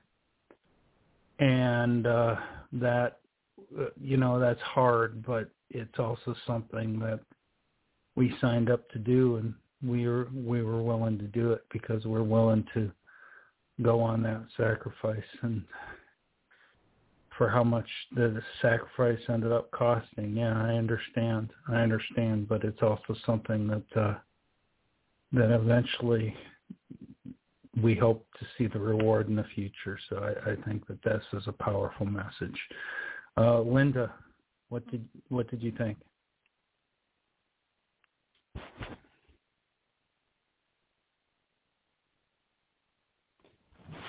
Mute button, Linda. Mute button. Thanks, Jay. Anyway, I was saying this piece is, it speaks for itself. It's very honest and straight to the point. And you're right, when those guys come home, they're not told what to do. They have to figure that out on their own. And, you know, I've mentioned before I had brothers that were in the war, Vietnam, and they just suffered after they got back, suffered with how to run their lives, you know, how to be, you know, a good person. My husband as well is a veteran, and you know, he suffers PTSD all the time, and it kills me. The love in my heart that I have for these guys, my family, the ones that are out there that have no family. These little poems like this bring point to what's going on, how they feel. This was very well done. Thank you, Irish Scott. Well, absolutely. Some of us that are reaching for a family. Boo, Dorette, what do you think? Yeah, so I agree with what everybody said. It's powerful, moving, and you know, we long them for our freedom and we forget about them. That's pathetic. There's like 3% of active duty members have mental illness, and that's sad. Pathetic. We have to do better with that. I give a lot of props, I think, for the military. So thank you, Jay, and also Bowles and Wayne, Nick, Dave. I think that's everybody. Thank you. Appreciate that, Boo. All right, let's put up a little Rob. And here's the audio for it.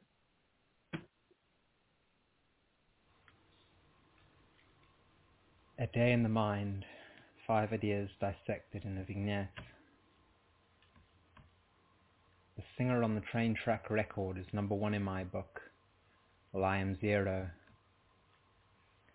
I am the sheep with the bruised blossom bus ticket, busking knee-deep on Highway 61.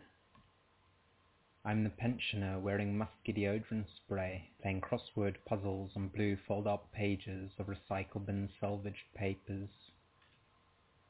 I am the water lily, cut with culinary scissors, sold on the street corner where the coroner's daughter orders her fish and chips parcels.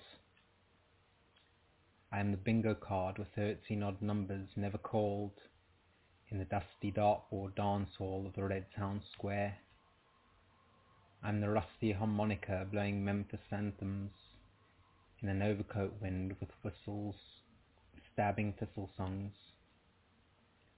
I'm the red raincoat never worn outside Chelsea Hotel, soaked and forgotten without devotion of a poet's song. I'm the Baptist fasting with locusts in harsh winter rivers, waiting for a cousin under pelting stones with my head on a platter. I'm the seal starved of oysters in surrealist poems and psychedelic beetle eggman sing-songs. I am the leper crawling along cobblestone pavements, begging for the kingdom's token in sunstroke delirium. The blue 2D pencil-sketched man lies with his skinny paintbrush hands chained to bedposts, and scrawny inkpot legs tied to tussles of dark mustard and oak-coloured Arabian rugs. The belly of this graphite-created graphic drawn in dog-eared comic book outline, half tattered, the other half plastered with seashells and baked root vegetables. Grey scales of cat-and-mouse hopscotch fill the space between his neck and face, in jaw-dropping jazz beats blown in a trombone maze, halting the toe-tapping, tiger-strapped finger-click race.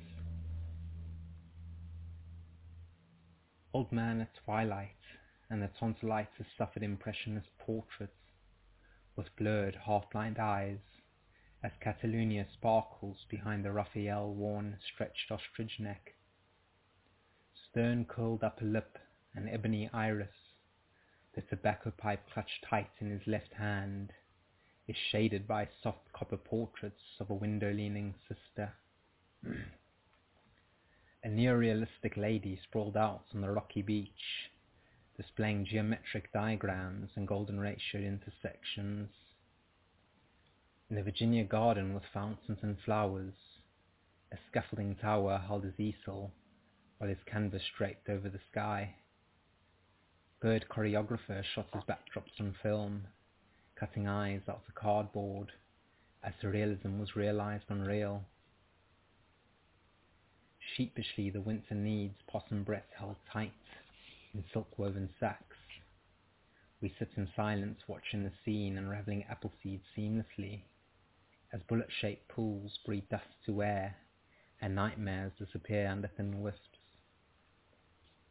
Saharan palm tree pages laced with a guitar of secrets, an unveiled wizard gift of ribbons untied at your feet, as camels bow on ivory-padded knees, the glimmer of gold horseshoes striking light in desert heat. Skipping through Soviet nursery factories on hums of laughter and checkered shrieks. Green and blue plug their fingers too. Zap them, I zap them, their chests went poof. Gas pipes drip onto white dressed mystery, cooling under scout socks and tightly laced military boots, where a sun hat cloaks the beige-green rucksack, smack bang in the middle of my Polish panic attack. Ring-a-ring electricity, pocket filthy and bloody. Shot them, I shot them, their heads went boom. Film reel unwinding, the wheel spinning tapes. An auburn head patient staggers through puddles, where doctors lie, twisted, rotting in a blood flood. Wow, this has quite the depth behind it, and quite the power behind it.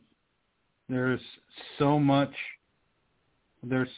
behind this, and ultimately, it to me, it looks like someone who has had all of this. Gosh, it's hard to describe, but especially at that end there, it's almost like someone who has let this world just go and twist inside of them and hurt them so much and make their minds so wild that they turn into some type of shooter. I look at that ending there. It almost looks like there's someone who it becomes a mass shooter and takes someone out, takes a bunch of people out. I'm looking at that ring-a-ling, electricity, pocket filthy and bloody, shocked them. I shocked them with their heads went boom. Yeah, and that's kind of what I saw here and what I felt here is just something to that effect. And I'm going to introduce all the people who showed up here in a second, but I'm going to get some comments for this poem itself. I'm going to start with Linda. Linda, what do you think?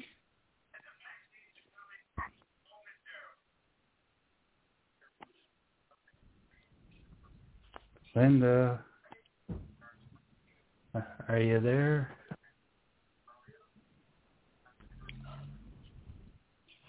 She actually might be busy this time. Bella, what do you think? This one is a very interesting, right? Like all the topics all over there. I mean, it has different focuses in every part, like a different kind of vignette, actually. But on the second part here, not the second part, but I don't know. When Rob was talking about the Catalonian sparkles, am I thinking the same thing, that he was talking about the struggle for Catalonia, the one that happened in Spain? This one is about more politics. And that's what I can see the vignette was about, how your perception about things that goes around you or what's going on around. But like I said, he probably reads a lot of books or articles while whenever he's busy, because for you to intune or for you to take out all the history and put it in a poem, then you have to shed a lot of time for you to put it all in a structure like this. And to think that it's bits of pieces of what's going on in his mind, blurry, abstract vision. But then again, you have to really think and then piece it together for you to be able to decipher what was he thinking during that time. Absolutely beautiful work here. Thank you, Rob. All right. Before I get the next comment, I want to welcome to the show Rose. Hello, Rose. How are you? Oh, I'm fine. Thank you. I hope everybody's well. Hi, Bella. Hi, Rose. Hi there. I always pronounce her name wrong. I always pronounce her name as Rosie. It's Rose. Thank you, Rose. Yeah, she changed it to Rose after I kept on calling her Rose. I think that's why she changed it. I don't know. Actually, it was Irish Rose in the beginning, and then I dropped out of AP for a little bit, and so then when I came back, somebody else had taken my handle, so I had to make it Rosie, so I had to fix it, so I went back to Irish Rose with a space. Excellent. And let's also welcome to the show Sweet P. Hello, Sweet. Hello, Jen. Oh, that's sweet. Hello. Hey, Sweet. All right. Let me get Boo. What do you think about Rob's poem? I agree with Bella. There's a lot going on. History lesson so poetically done. I have to read it again. To be honest with you, I was a little bit. I wasn't able to read it all, but I will. No problem. Rose, did you get to hear it at all?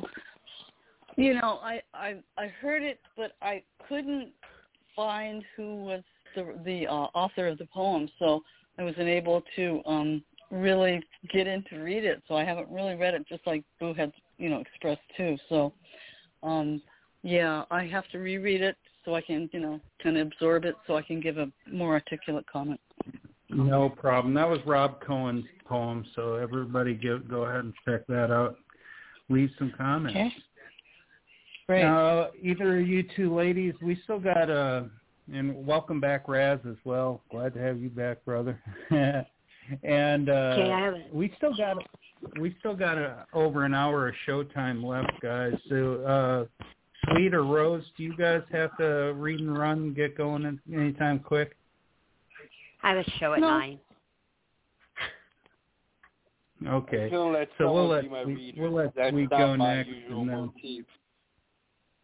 What's that, Raz? I couldn't let someone be my reader. That's not my usual motif, so I decided to call back. Yeah, that's what I thought. I was like, what the hell is Raz doing? Yeah, like I said, we're going to just go until we finish up our little group here, and then we're going to keep have whatever's left over for our house, because I'm still feeling under the weather. But Sweet, I'm going to go ahead and let you read next. Thank you.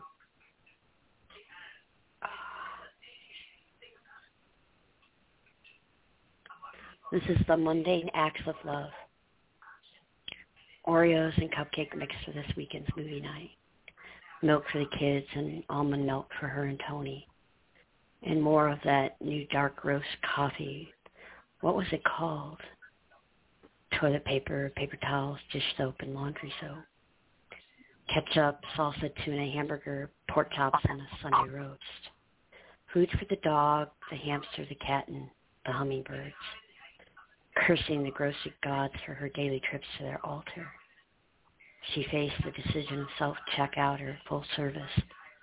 She smiled, knowing the mundane acts of shopping was done with the love. Her last thoughts as she lay dying. Dedicated to victims and families in Boulder, Colorado, March 22nd, 2001. Live your life in love.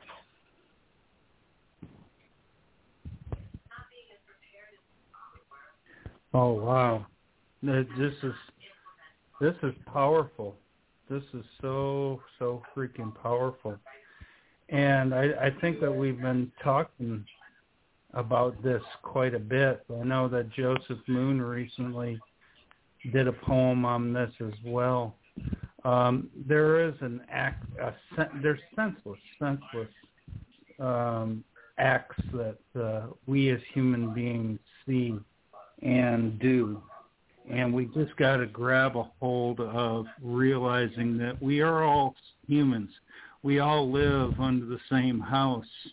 It's why I called our house, because we live under the same house. We're together. We are part of this human race, and really and truthfully, us as poets have the loudest voice of all. And we have got to put our voices out there, let people know what's going on. For crying out loud, people, we need to get along as a society. We need to get along as people. We need to get along, and we need to stop this. We do. Yeah, I went to war. Fine. I went to war, okay?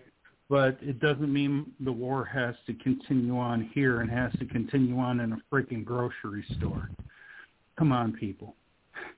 Let's pull it together. Let's get our heads out of our rear ends, and let's do something that's worthwhile. Excellent job, Sweet. Thank you.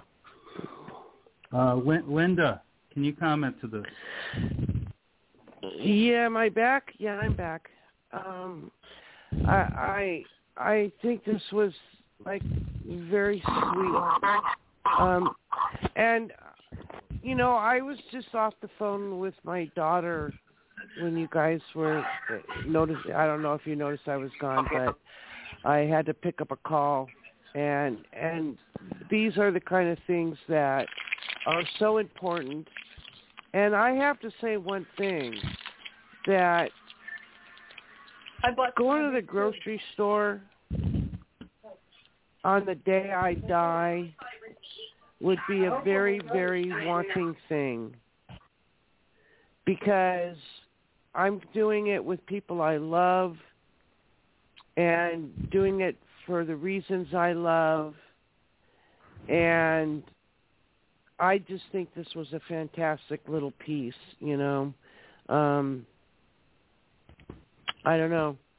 I'm kind of heart-choked right now because I just talked to my daughter.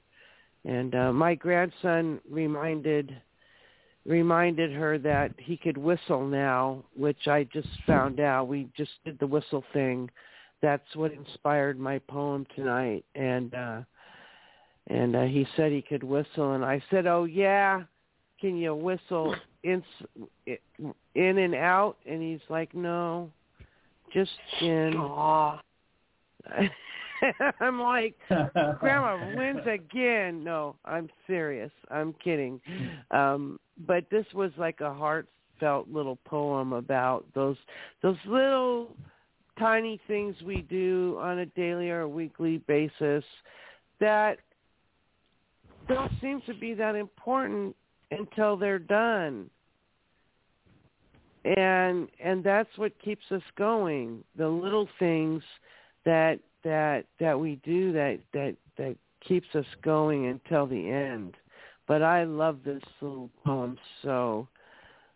Sweet Pea, I just love you when you write like this.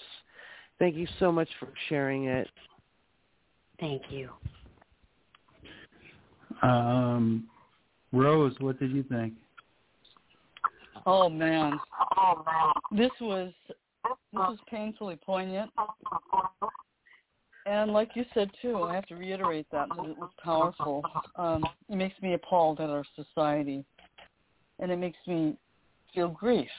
And I'm like you. When are we going to stop this insanity? I mean, this is what we are going to have to address. And I hold, what you said was really quite right on. Somehow we're going to have to get a hold of ourselves and stop killing each other for insanity. Great right. Thank you. Great comment. Bella, what do you think? Actually, I I heard this. I heard Sweet read this poem like last week, I think, right, Sweet? And Yes. that was also the time that I heard about the news, what happened there. And no matter how much you want to rally yourself and then tell people to stop hurting other people because they're only hurting innocent ones, still it's not enough for you to stop them because their thoughts is already fixed in there. And the saddest part is these people that they seriously harm, they have family of their own. And I love going out, like going to the grocery. I spend like 5 hours walking around, and then I smile in the light. But for you to go back to that part, to that same store, same place, it's with the happiness inside your heart is a little bit, it's going to be weird for me, knowing that something mad happened in there. And like I said, Sweet, this kind of writing is something that will embark memories and also something that I can put a lot of respect on because it's not very, very easy to write something from what you have heard or what you have witnessed and placing it in a paper with your heart in it. Thank you very much, Sweet, for sharing you. This is you.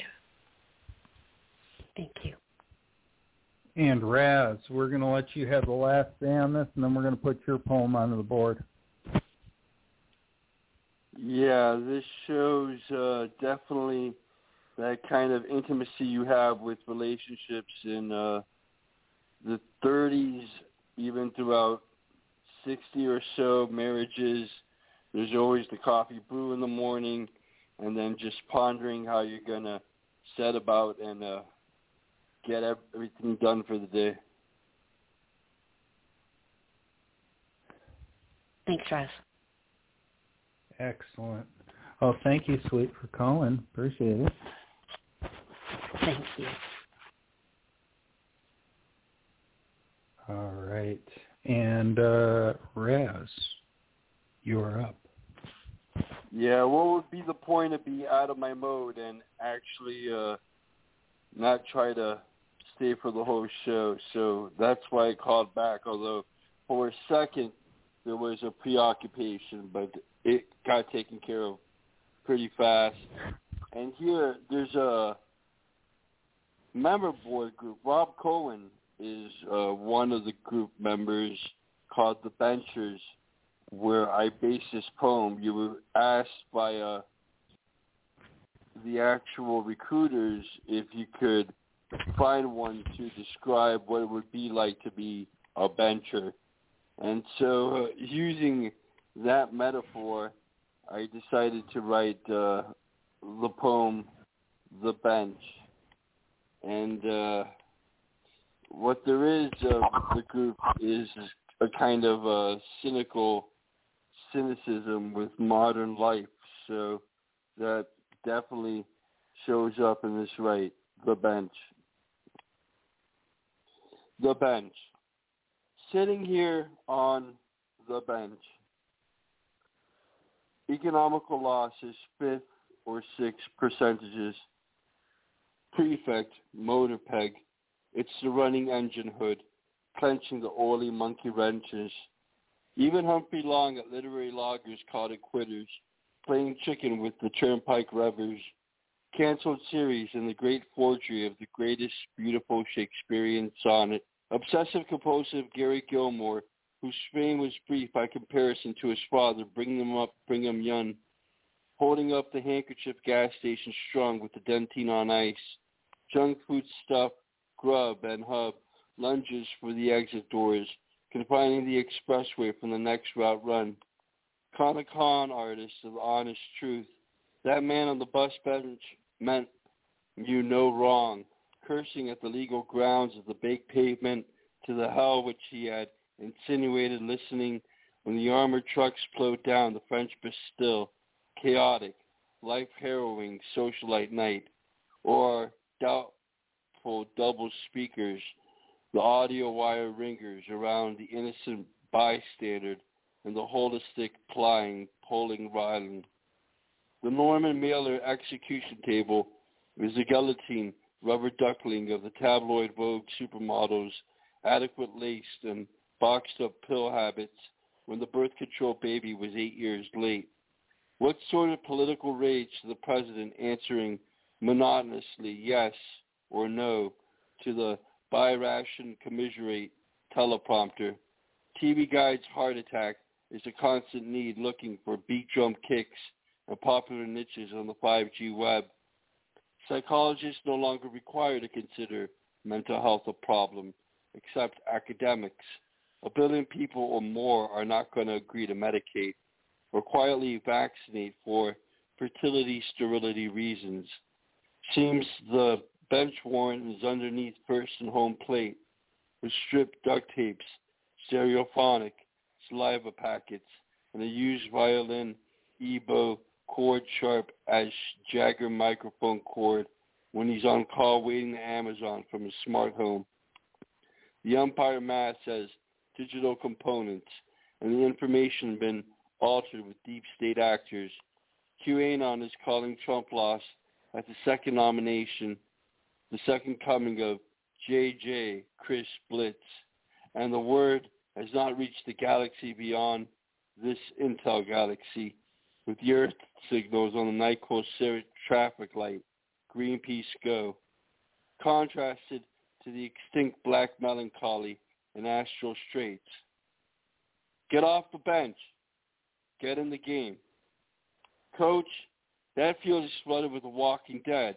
I don't want to swing the Louisville Slugger to not sit here on the bench and incision the impossible state of atomic agencies being decommissioned to think of the practical action.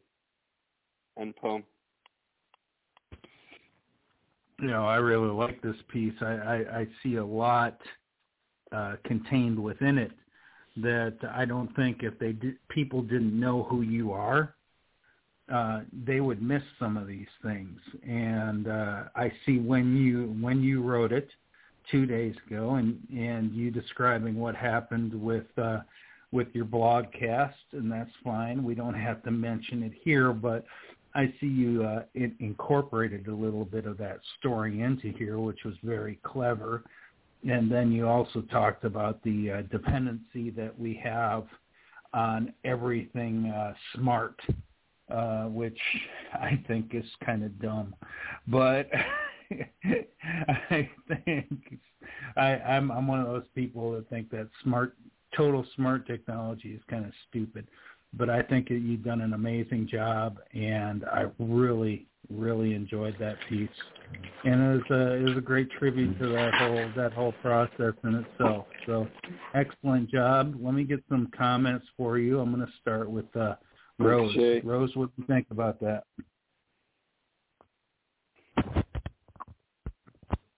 Rose, are you on mute? I don't know where Rose went. Okay, so I will call on Linda. I'm here. What do you think? I'm here. I'm here. Okay, that's it. Good. She's there. I had to unmute me. Yeah, I really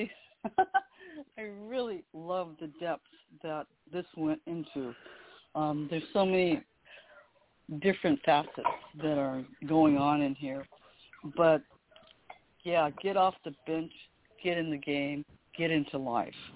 And I really like the message that you sent here. Lots of different things to ponder. And like I said again, the depth was really amazing. Great job. Thanks. Wonderful. So let's get Linda's comment on this now. Yeah, I agree. It's, get off the bench and get into the game. And for some reason, this reminded me of Malibu in 1976 about what was happening down there at the time. And Raz, I don't know who you are. I just know you as a good poet.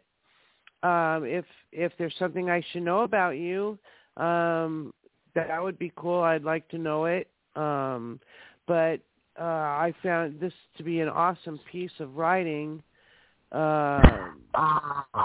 You're just so intellectually above at sometimes that your poetry just exudes this feeling of knowledge and in-depth feelings for what's going on in society and what have you.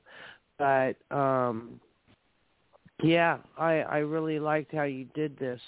Great job. Thank you very much. You see, the character in this piece is reluctant to get into the game because they find most rules to have been sort of distorted or broken, how there is all this playing going around, period, with the field. Right. Excellent. Bella, what did you think about it? I always like Raz's poem. It's very interesting and very intriguing for me because his abstract is different compared to other poets' abstract, and that's the art of poetry. But I like the fact that he included in here, get off the bench, get in the game. Coach, that field is flooded with Walking Dead. I don't want to swing the Louis. So that one is made me think, what was he talking about in here? And was he talking about this kind or this one? And it made me battle with my thoughts or with my brain. I just want to swallow my own brain sometimes. And I get lost in with his poem. That's what I like about Raz. And I'm so sorry, Raz, if I'm not hitting the target here, but it stunned me to read you because I really get speechless. I don't know what to say. I don't know where to start. I don't know how to express my thoughts when it comes to you. But thank you very much. The narrator is being sarcastic while they're on a bench.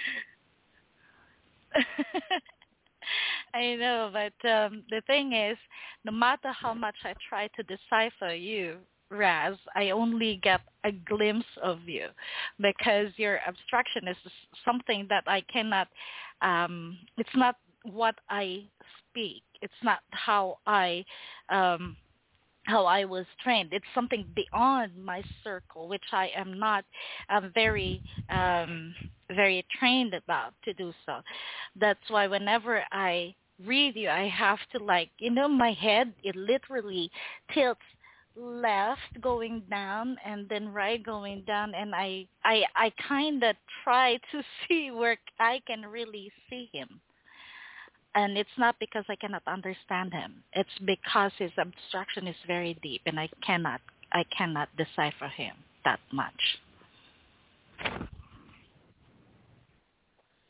Thanks, Belle. That's a good thing, right? Yeah. And before we go on, let us welcome to the show Double OBB himself, Verge. Hey, Verge, how you doing? Big V. Yeah, cool. Can you guys hear me okay? Because I'm on a different headset this week, so I hope you can hear me a bit better. Hi, God. How are you, God? Hello. How are you doing? Perfect, brother. Okay? Hey, Big V. You can hear me clear? Can you hear me clearly? New headphones? Yes, we can. Super duper. Good. And these headphones obviously will worth the money. So, hi guys. I'm glad to be able to be heard clearly and glad to be on the show. Raz, I don't know what you did with that last poem, but that was some serious commentary on it, so I'm going to have to read that poem a little later. Oh. Wow, this headphones made a difference. No crack-a-lackin'. All right, and here's what we're going to do next.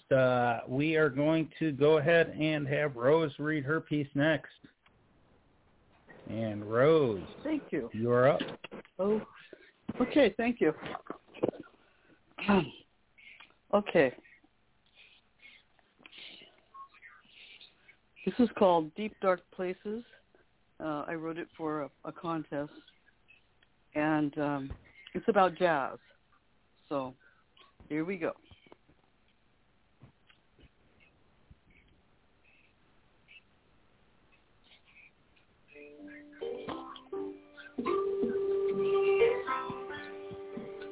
Smooth sensations with sexy vibrations that speak straight to the heart. Moving in blues clouded moments on notes that dance and weave, oh, so slowly apart. Pulsing in a sweet jazz blues rhapsody. Oh, man. Hold on. All right. We are going to do it again because my iPad flipped back.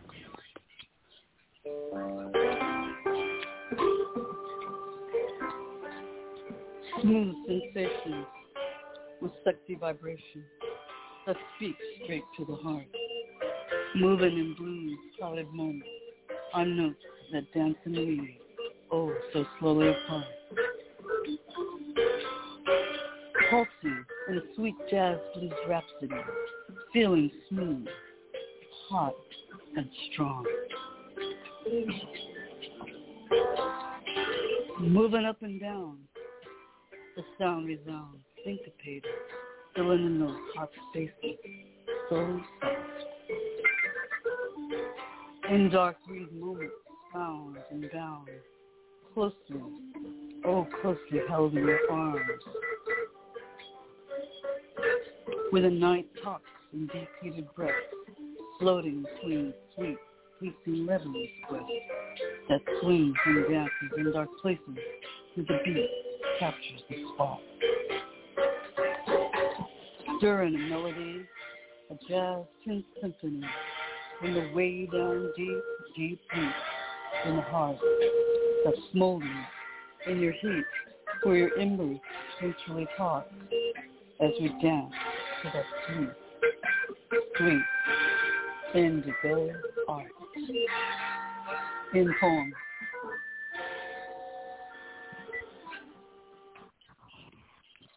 Perfect. That timing was spot on there. I'll tell you what, when I lived in Savannah, Georgia, they had this one place that, they got this place called Market Square. You got all these businesses that go around the square and such. But right in the middle of Market Square, you had this stairway that went down underneath the street. And what that was an underground jazz club right there in the middle of Savannah, Georgia. And that's what this reminded me of, is going over to Market Square, going down into that underneath the street to hear them playing jazz. And they're letting it fill your soul and letting it just move your body the way only jazz can do. I think that is a masterful piece that you put together there, Rose. Wonderful Thank you. job. Let's start out with Raz. Raz, what did you think of that? Yes, this performance was remarkable, like you were saying. She definitely has that flow like a Kerouac beat novel or something you expect from the 40s and 30s, just getting lost in the rhythm of the jazz section and holding on close for the rest of the night. Thank you. Wonderful comments on that one. Bella, what do you think about it? This made me smile, really. It brought a lot of memories back when I first, when I was an adult already, right? I went to Spain with my father, and this young man took me to Harlem Jazz Club and told me that you will not understand jazz until you step into the Harlem Jazz Club, which is quite very interesting because you will see women dressed very sexy, but you can still see that they are very classy, sexy, and then just clinging on the partner's name and then just moving to the beats and so on and so forth. And I smile because, I can't dance, really. I have two left foot, but I don't know why. But I still try to dance. The thing is, jazz is a very, very sexy music. And I listen to that all the time. And Rosie line here when he said the smooth sensations with sexy vibration that speaks straight to the heart. It reminded me of how slick some men are sometimes. They sounded like jazz when they talk to you so lovingly. It makes your heart swell that way. But thank you very much, Rosie. This made my night, though. Thank you. Appreciate it. Linda, what do you think?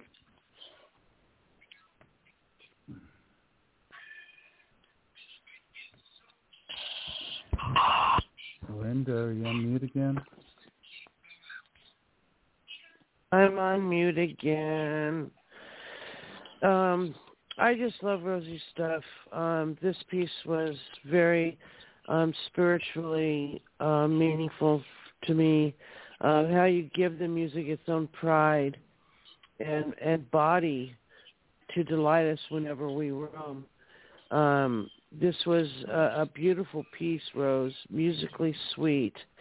I was raised when I was a teenager in a recording studio, and we had many, many artists, and it was always music going on. And people that you wouldn't think would be together would come in and make music together, and it was just wonderful and sweet. And I wish that had I saved tapes of that stuff, I would be a millionaire right now. But your rendition of bringing heart and soul to your music and is a wonderful thing, and it really hit my heart like hard because I love that kind of stuff. But you did a really great job on this. I loved it. Thank you. Thank you so much, Linda.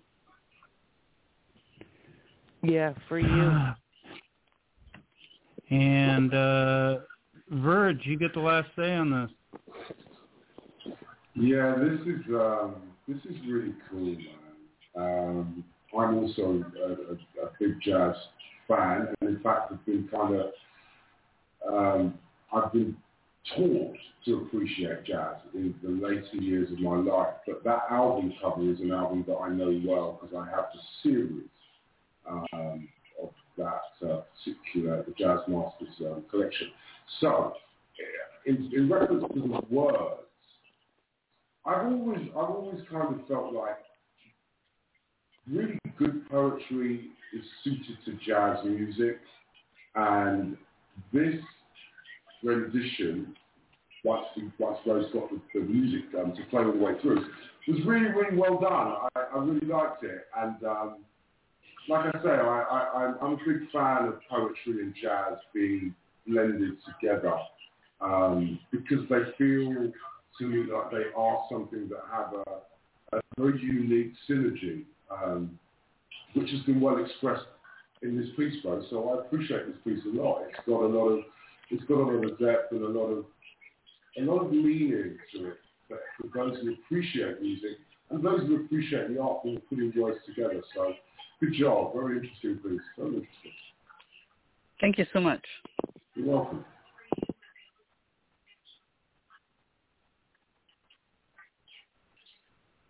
Very silly. Thanks. Where's JC? Thanks for your... JC. You're welcome. You're welcome. You're very welcome, Rose. Hello. Is he on mute? JC's put himself on mute, hasn't he? I'm sorry. I think it's time for a little double OBB right now. So great job. Here we go. A fine line.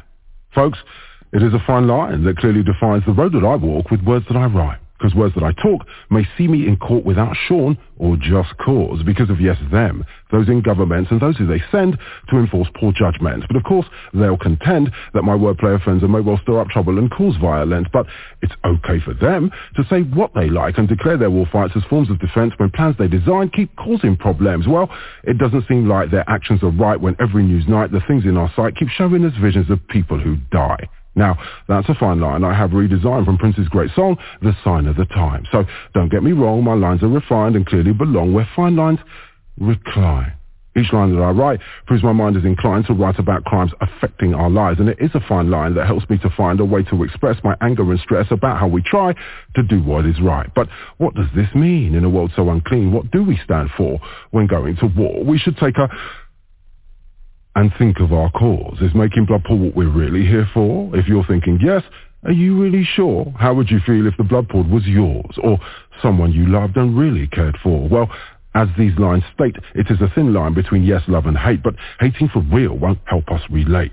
These days it's quite clear the dangers of fear, but that's nothing new. The past given clues of how ignorance fuels individuals to use, torture and abuse through cruel with fools who think hatred is cool. Well, hatred profile does not lead to smiles. It leads to a place that's not quite so great and leads us through leaders who like to dictate, like those around now, who want to clamp down on people like me whose wordplay so neat that our poetry gives policemen a beat that makes them retreat.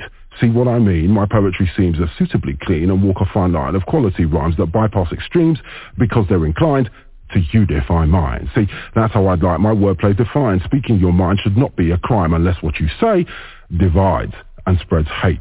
I'd rather spread love through kisses and hugs while most now indulge in acting like thugs and taking hard drugs when they've had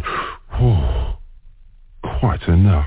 People like these make me want to cuss, but these days I'm trying to rise up above these wannabe thugs who spread talk of dying because their words need refining. Things you put out come back, son, don't doubt. Now that's a fine line that's got lots of clout, so think carefully before running your mouth. Fine lines that I write of upsetting designs are not to start fights, so remember that line. They may cause offence and may cause arguments, but use common sense and reject violence. Keep a cool head like Des Decker said, then pick up a pen rather than make attempts to bring me distress because you want to suppress a view I've expressed that's left you upset. This message is sent to those jealous gents who think they're the best at writing fine lines with words that they rhyme. Well, clearly they're blind and out of their mind to think that their rhymes are better than mine.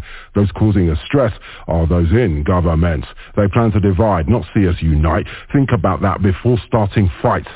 Black on black crime has been long designed. Don't you think it's time we start to fight them and their bogus systems? That's where I will end this simple poem, because words in those lines may cause me problems, even though they're just rhymes that flow and define how the words I transcribe really walk a fine line.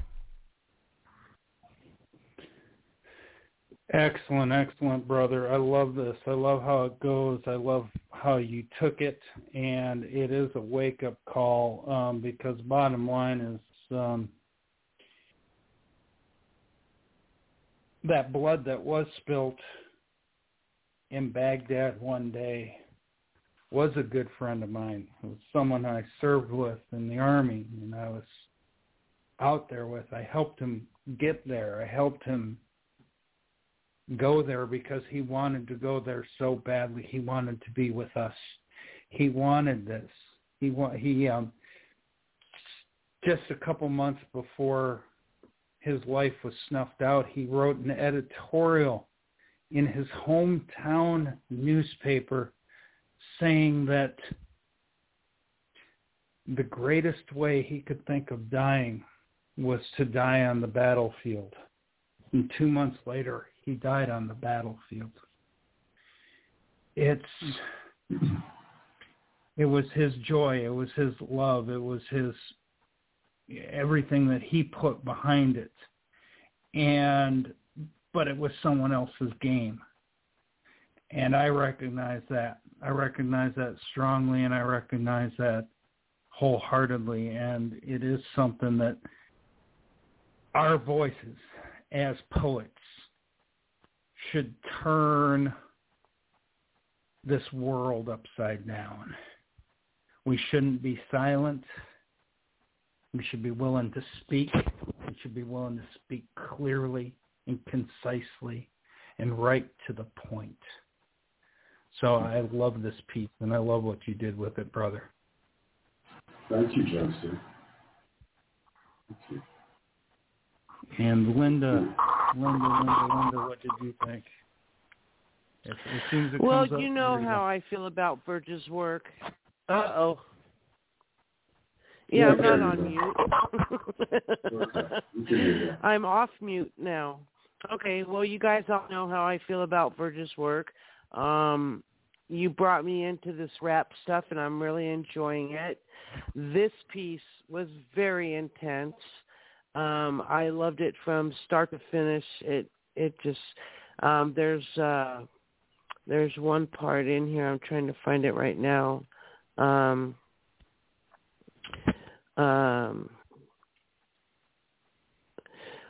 Like those around now who want to clamp down on people like me whose words play so neat. Virg, you write so truthfully to the heart. It's so cool. But I have 3 questions for you. Okay, go ahead. Can you spit? As in spit? What? Like spit? Yes. Can you blow a bubble? Yes. Can you whistle? A little bit. I won't try now because it might distort. Well, there you go. There. You know what? You're all right by me, and no matter what you write, this was phenomenal. You are a man. I'm going through this thing with my grandson about the whistling thing, and he whistled the other day, and I said, but can you whistle in and out? And he went, no. So I gave him incentive, so he's whistling in and out now. But anyway, he will be thoroughly impressed by your work. He's a very intelligent boy. I will turn him on to this piece. I think that you have an insight into life and heart and soul beyond most people's comprehension. Very nice piece of work. Love you, sweetheart. Oh, wow. Thank you so much, Linda. I mean, what can I say to that apart from thank you? Because it's just writing what comes to me naturally. What I see, what I feel, what I think. I don't there you go. I don't view it as being anything more than other people possess. But I guess for some people, when they sort of hear how I connect the dots, as it were, it can feel that way. But it's really the stuff that we all see. It's just that I'm fortunate enough and blessed enough to be able to put words together in a way where hopefully they make some sense. And your comment really, as you do, really something very deeply. Thank you very much. Right on. Right on. I want to see if Bella can still comment or not. I tried to keep her on for this poem, but I think she had to get pulled off to work. Raz, what do you think?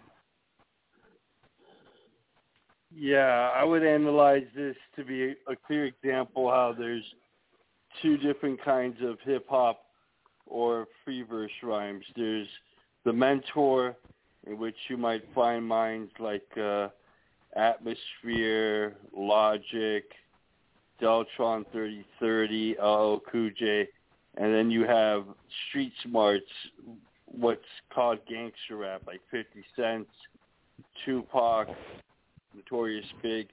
I would label this to be more along the lines of the mentor type, in which if we found a way of cooperating what we have right now going for us, then through that kind of shared wisdom could we learn to actually see that we're one in the same society. Wow. Thank you, Raz. The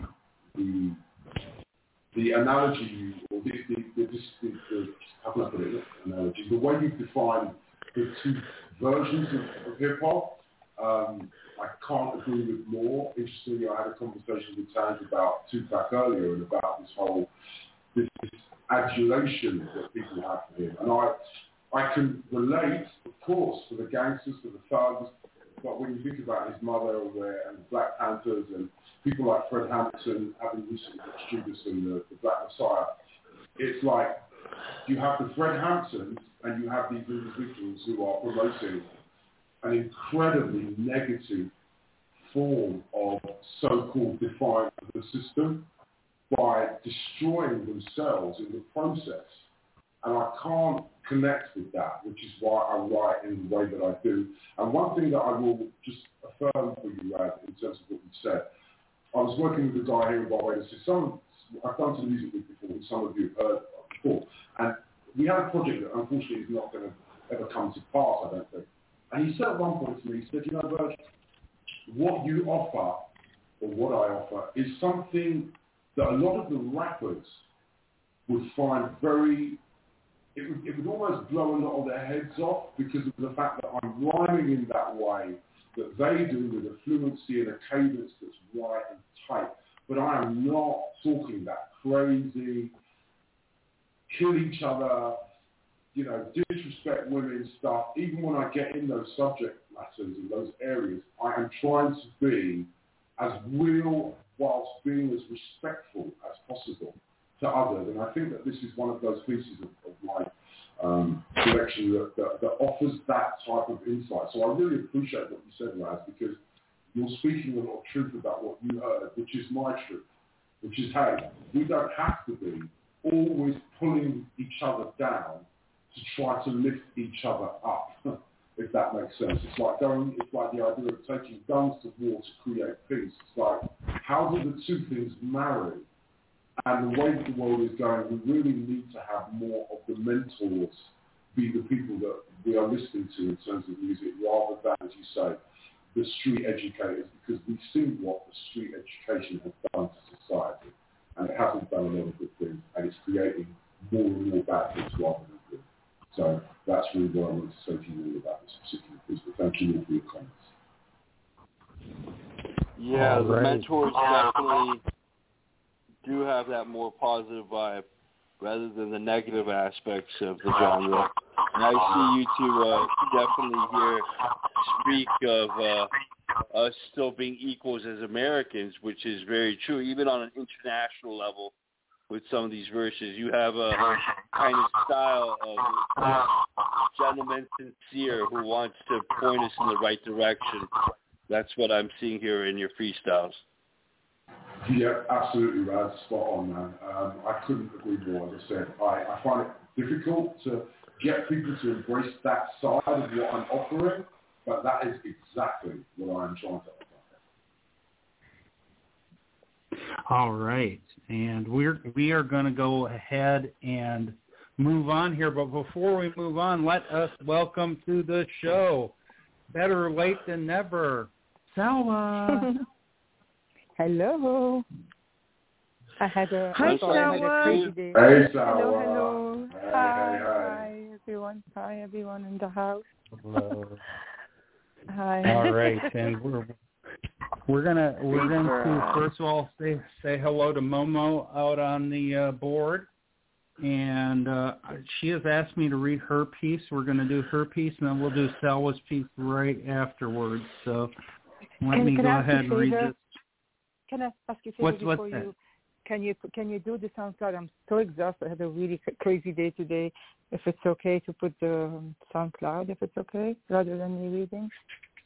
Sure, I'll give it a go. And hopefully it's up there. And if not, I'll get it uploaded as I do the comments for Momo. But here we go. This is called "The Summer King" by Momo. A collaboration with Davik. And it goes like this. Overarching newborn smiles, yellow sun on green leaves, greenish yellow, chrysobero, oasis of the summertime. the promise of dozen flowers to monkeys of golden branches, summer's sins would be redeemed by salted mango slices. The albums of memories, echoes of simpler past, with crazy hung on its arms and cuddling the long leaves. The scent of summer mangoes pulls us closer the seed when eyes closes for a dream, for emerald is like a magnet. The rooftop of boyhood life shines among fallen leaves, the treasure hunt for another bite with bees, monkeys, and crazy sunlit.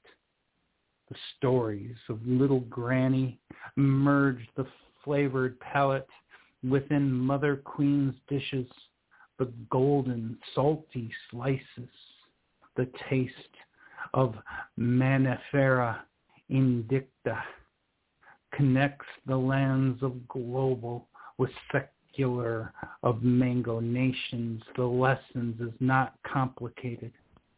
The gift of Indian summer wrapped among emerald leaves of decades whiff and scent loops for a time travel to youth when all was all. The last slice of seasonal bite, portrays of unheard prattle, of mighty trunk and the poet under the shades of nature's battle. End poem. Oh, wow. I love this. I love this. I'm going into story time right now because this is bringing me down to a story of when I graduated from did I graduate from basic training military? No, it was graduation from high school.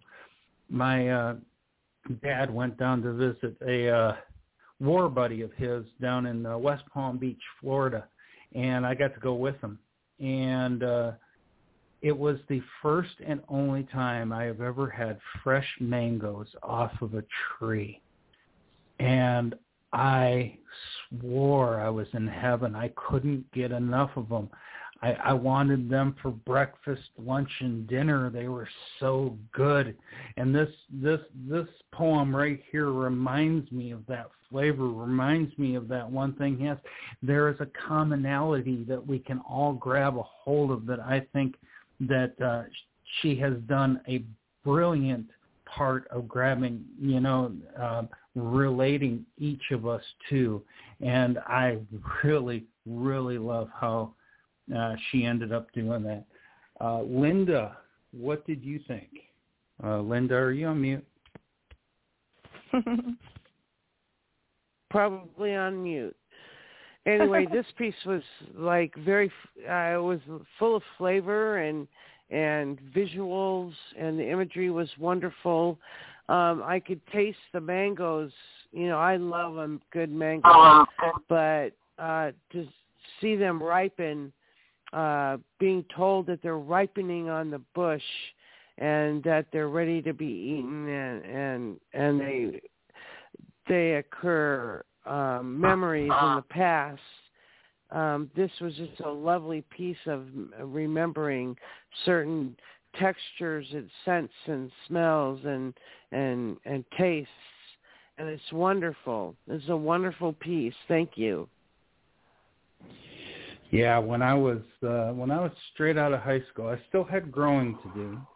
I wasn't my full 6'2", but I think I was 6'1", and I could barely reach the low hanging fruit of the mango tree, and I absolutely loved it.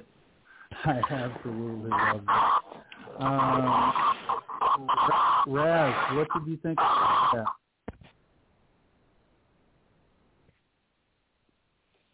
Yeah, Raz? This is definitely a flowing outpour of what you have with tropical fruits, and in this regard, there's a heavy sense of potpourri of what the verses are stating, and yet you can't help but want to reach out for that fruit because they do such a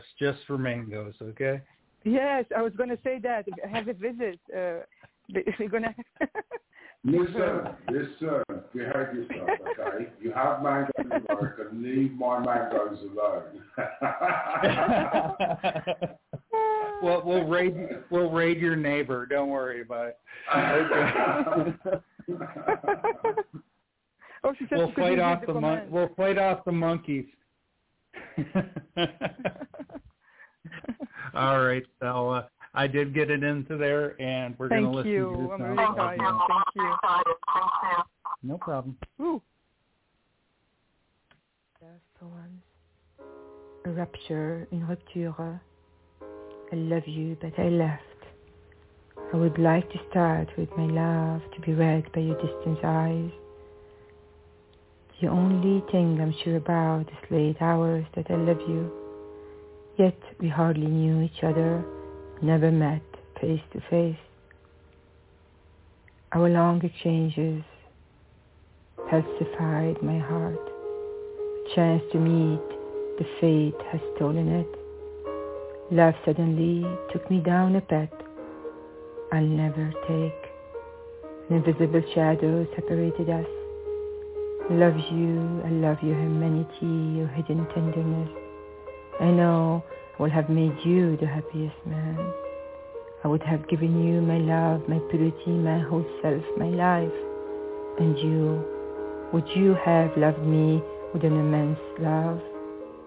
I was eager to know you more than you were eager to know me. My fears and my weakness you didn't like. Anguish, if not understanding my anxiety, hurt my heart. Your imperfection, I understood the roots and accepted them. I regret that I left too quickly. Really, I love you, surely you know. My heart loves you, love never born. It's true I'm shy, however, my heart desires that your eyes in flame make me blush for real. My heart still loves you, and you resonate in my dreams. When the river will flow, I will feel lonely. My desires will hunt me. My ailment will weigh me down with sorrow. I will close my eyes and remember. I will let the rain wash my pain. And the mountain bury my tears at his foot. Je t'aime, mais je t'ai quitté. Je voudrais commencer par mon amour pour être lu par tes yeux lointains. La seule chose dont je suis certaine à cette heure tardive, c'est que je t'aime. Pourtant, connaissant à peine, jamais rencontré face à face, nos longs échanges m'ont paralysé le cœur. Une chance de se rencontrer, le destin l'a volé. L'amour m'a amené soudainement sur un chemin que je n'en jamais pris. Une ombre invisible nous a séparés. Je t'aime, j'aime ton humanité, ta tendresse cachée. Je sais que j'aurais fait de toi l'homme le plus heureux. Je t'aurais donné mon amour, ma pureté, tout mon moi, ma vie. Et toi, tu m'aurais aimé d'un immense amour. J'avais hâte de te connaître plus que tu n'avais hâte de me connaître. Mes peurs et mes faiblesses étant plus guère. L'angoisse de ne pas comprendre mon angoisse me faisait mal au cœur. Les imperfections, j'ai compris leurs racines, je les ai acceptées. Je regrette de t'avoir quitté trop vite. Vraiment, je t'aime. Certes, tu le sais. Mon cœur t'aime, un amour jamais né. C'est vrai, je suis timide. Toutefois, mon cœur désire que tes yeux en flammes me fassent rougir pour de vrai.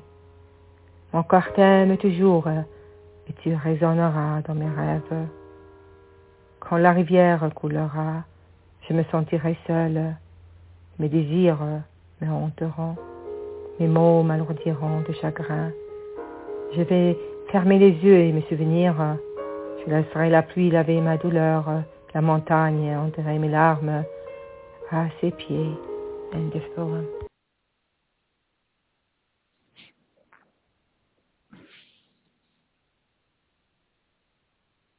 Wow, this is absolutely stunning.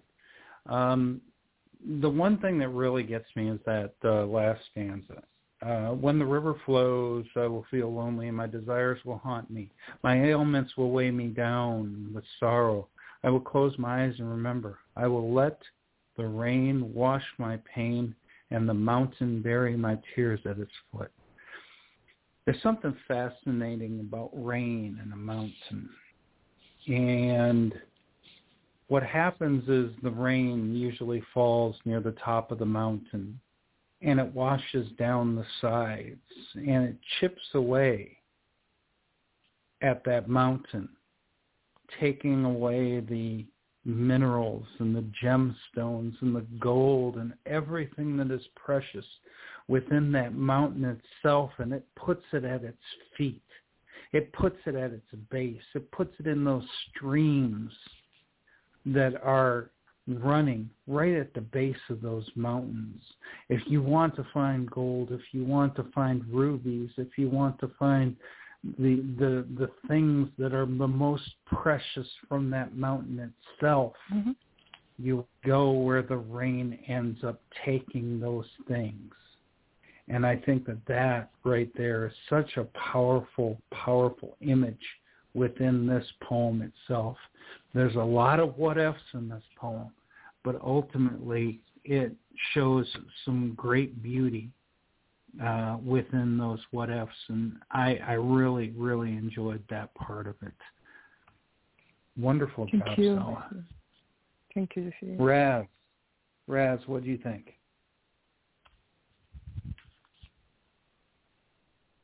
Yeah, like all of Sala's poetry, there's a fundamental element here of pure verse, and she brings it about in pointing out how these tears will fall underneath the mountainside, ending it on that note. It's really one of tremendous significance that the mountain represents extreme solitude or something that cannot be broken, and yet the tears will actually reside there underneath its foot, like she said.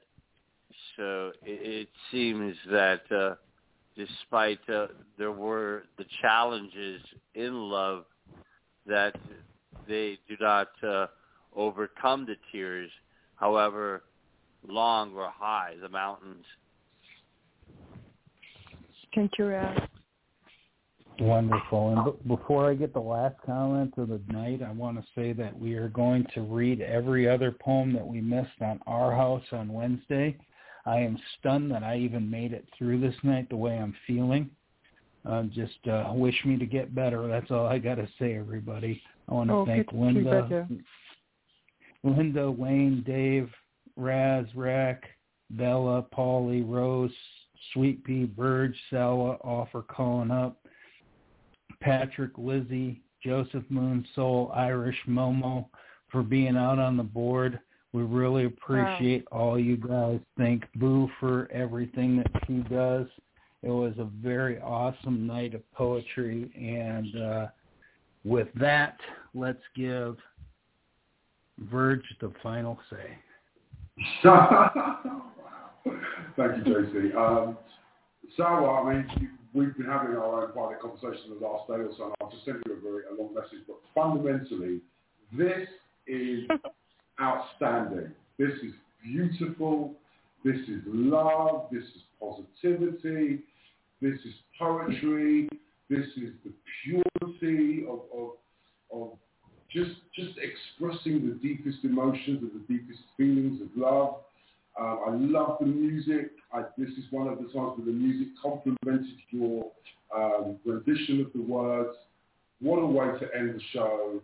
What a great piece of poetry, and what a positive way to move into the next week. This is fantastic. As ever, your love is truly boundless, and it is one of those things that we all, as I keep saying, should appreciate to the hilt.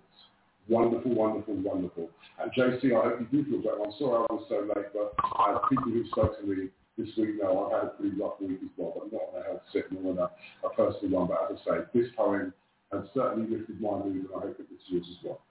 Good night, everyone. Oh, thank you. I appreciate that. Yeah, I'll get better, folks. Don't worry about that. I don't know what's going on today. I just don't feel 100% myself, so we'll get better. We'll get through this, and let's play a little outro song. Bella, did you want to cut in? Yes.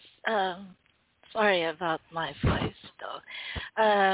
That was a lovely. I love the SoundCloud that Sawa presented here. Sawa, I promise you I'll type you a very, very beautiful comment on this. But I'm saving my breath for thanking JCA. JCA, I know it's hard to conduct this kind of get-together with the family, especially when you're feeling ill or something, and I can understand that. But thank you very much for this, and do as well, and be familiar, and thank you. I have respect for you, Jay. Yeah. Thank you. And with that, let me go play a little song on the way out here.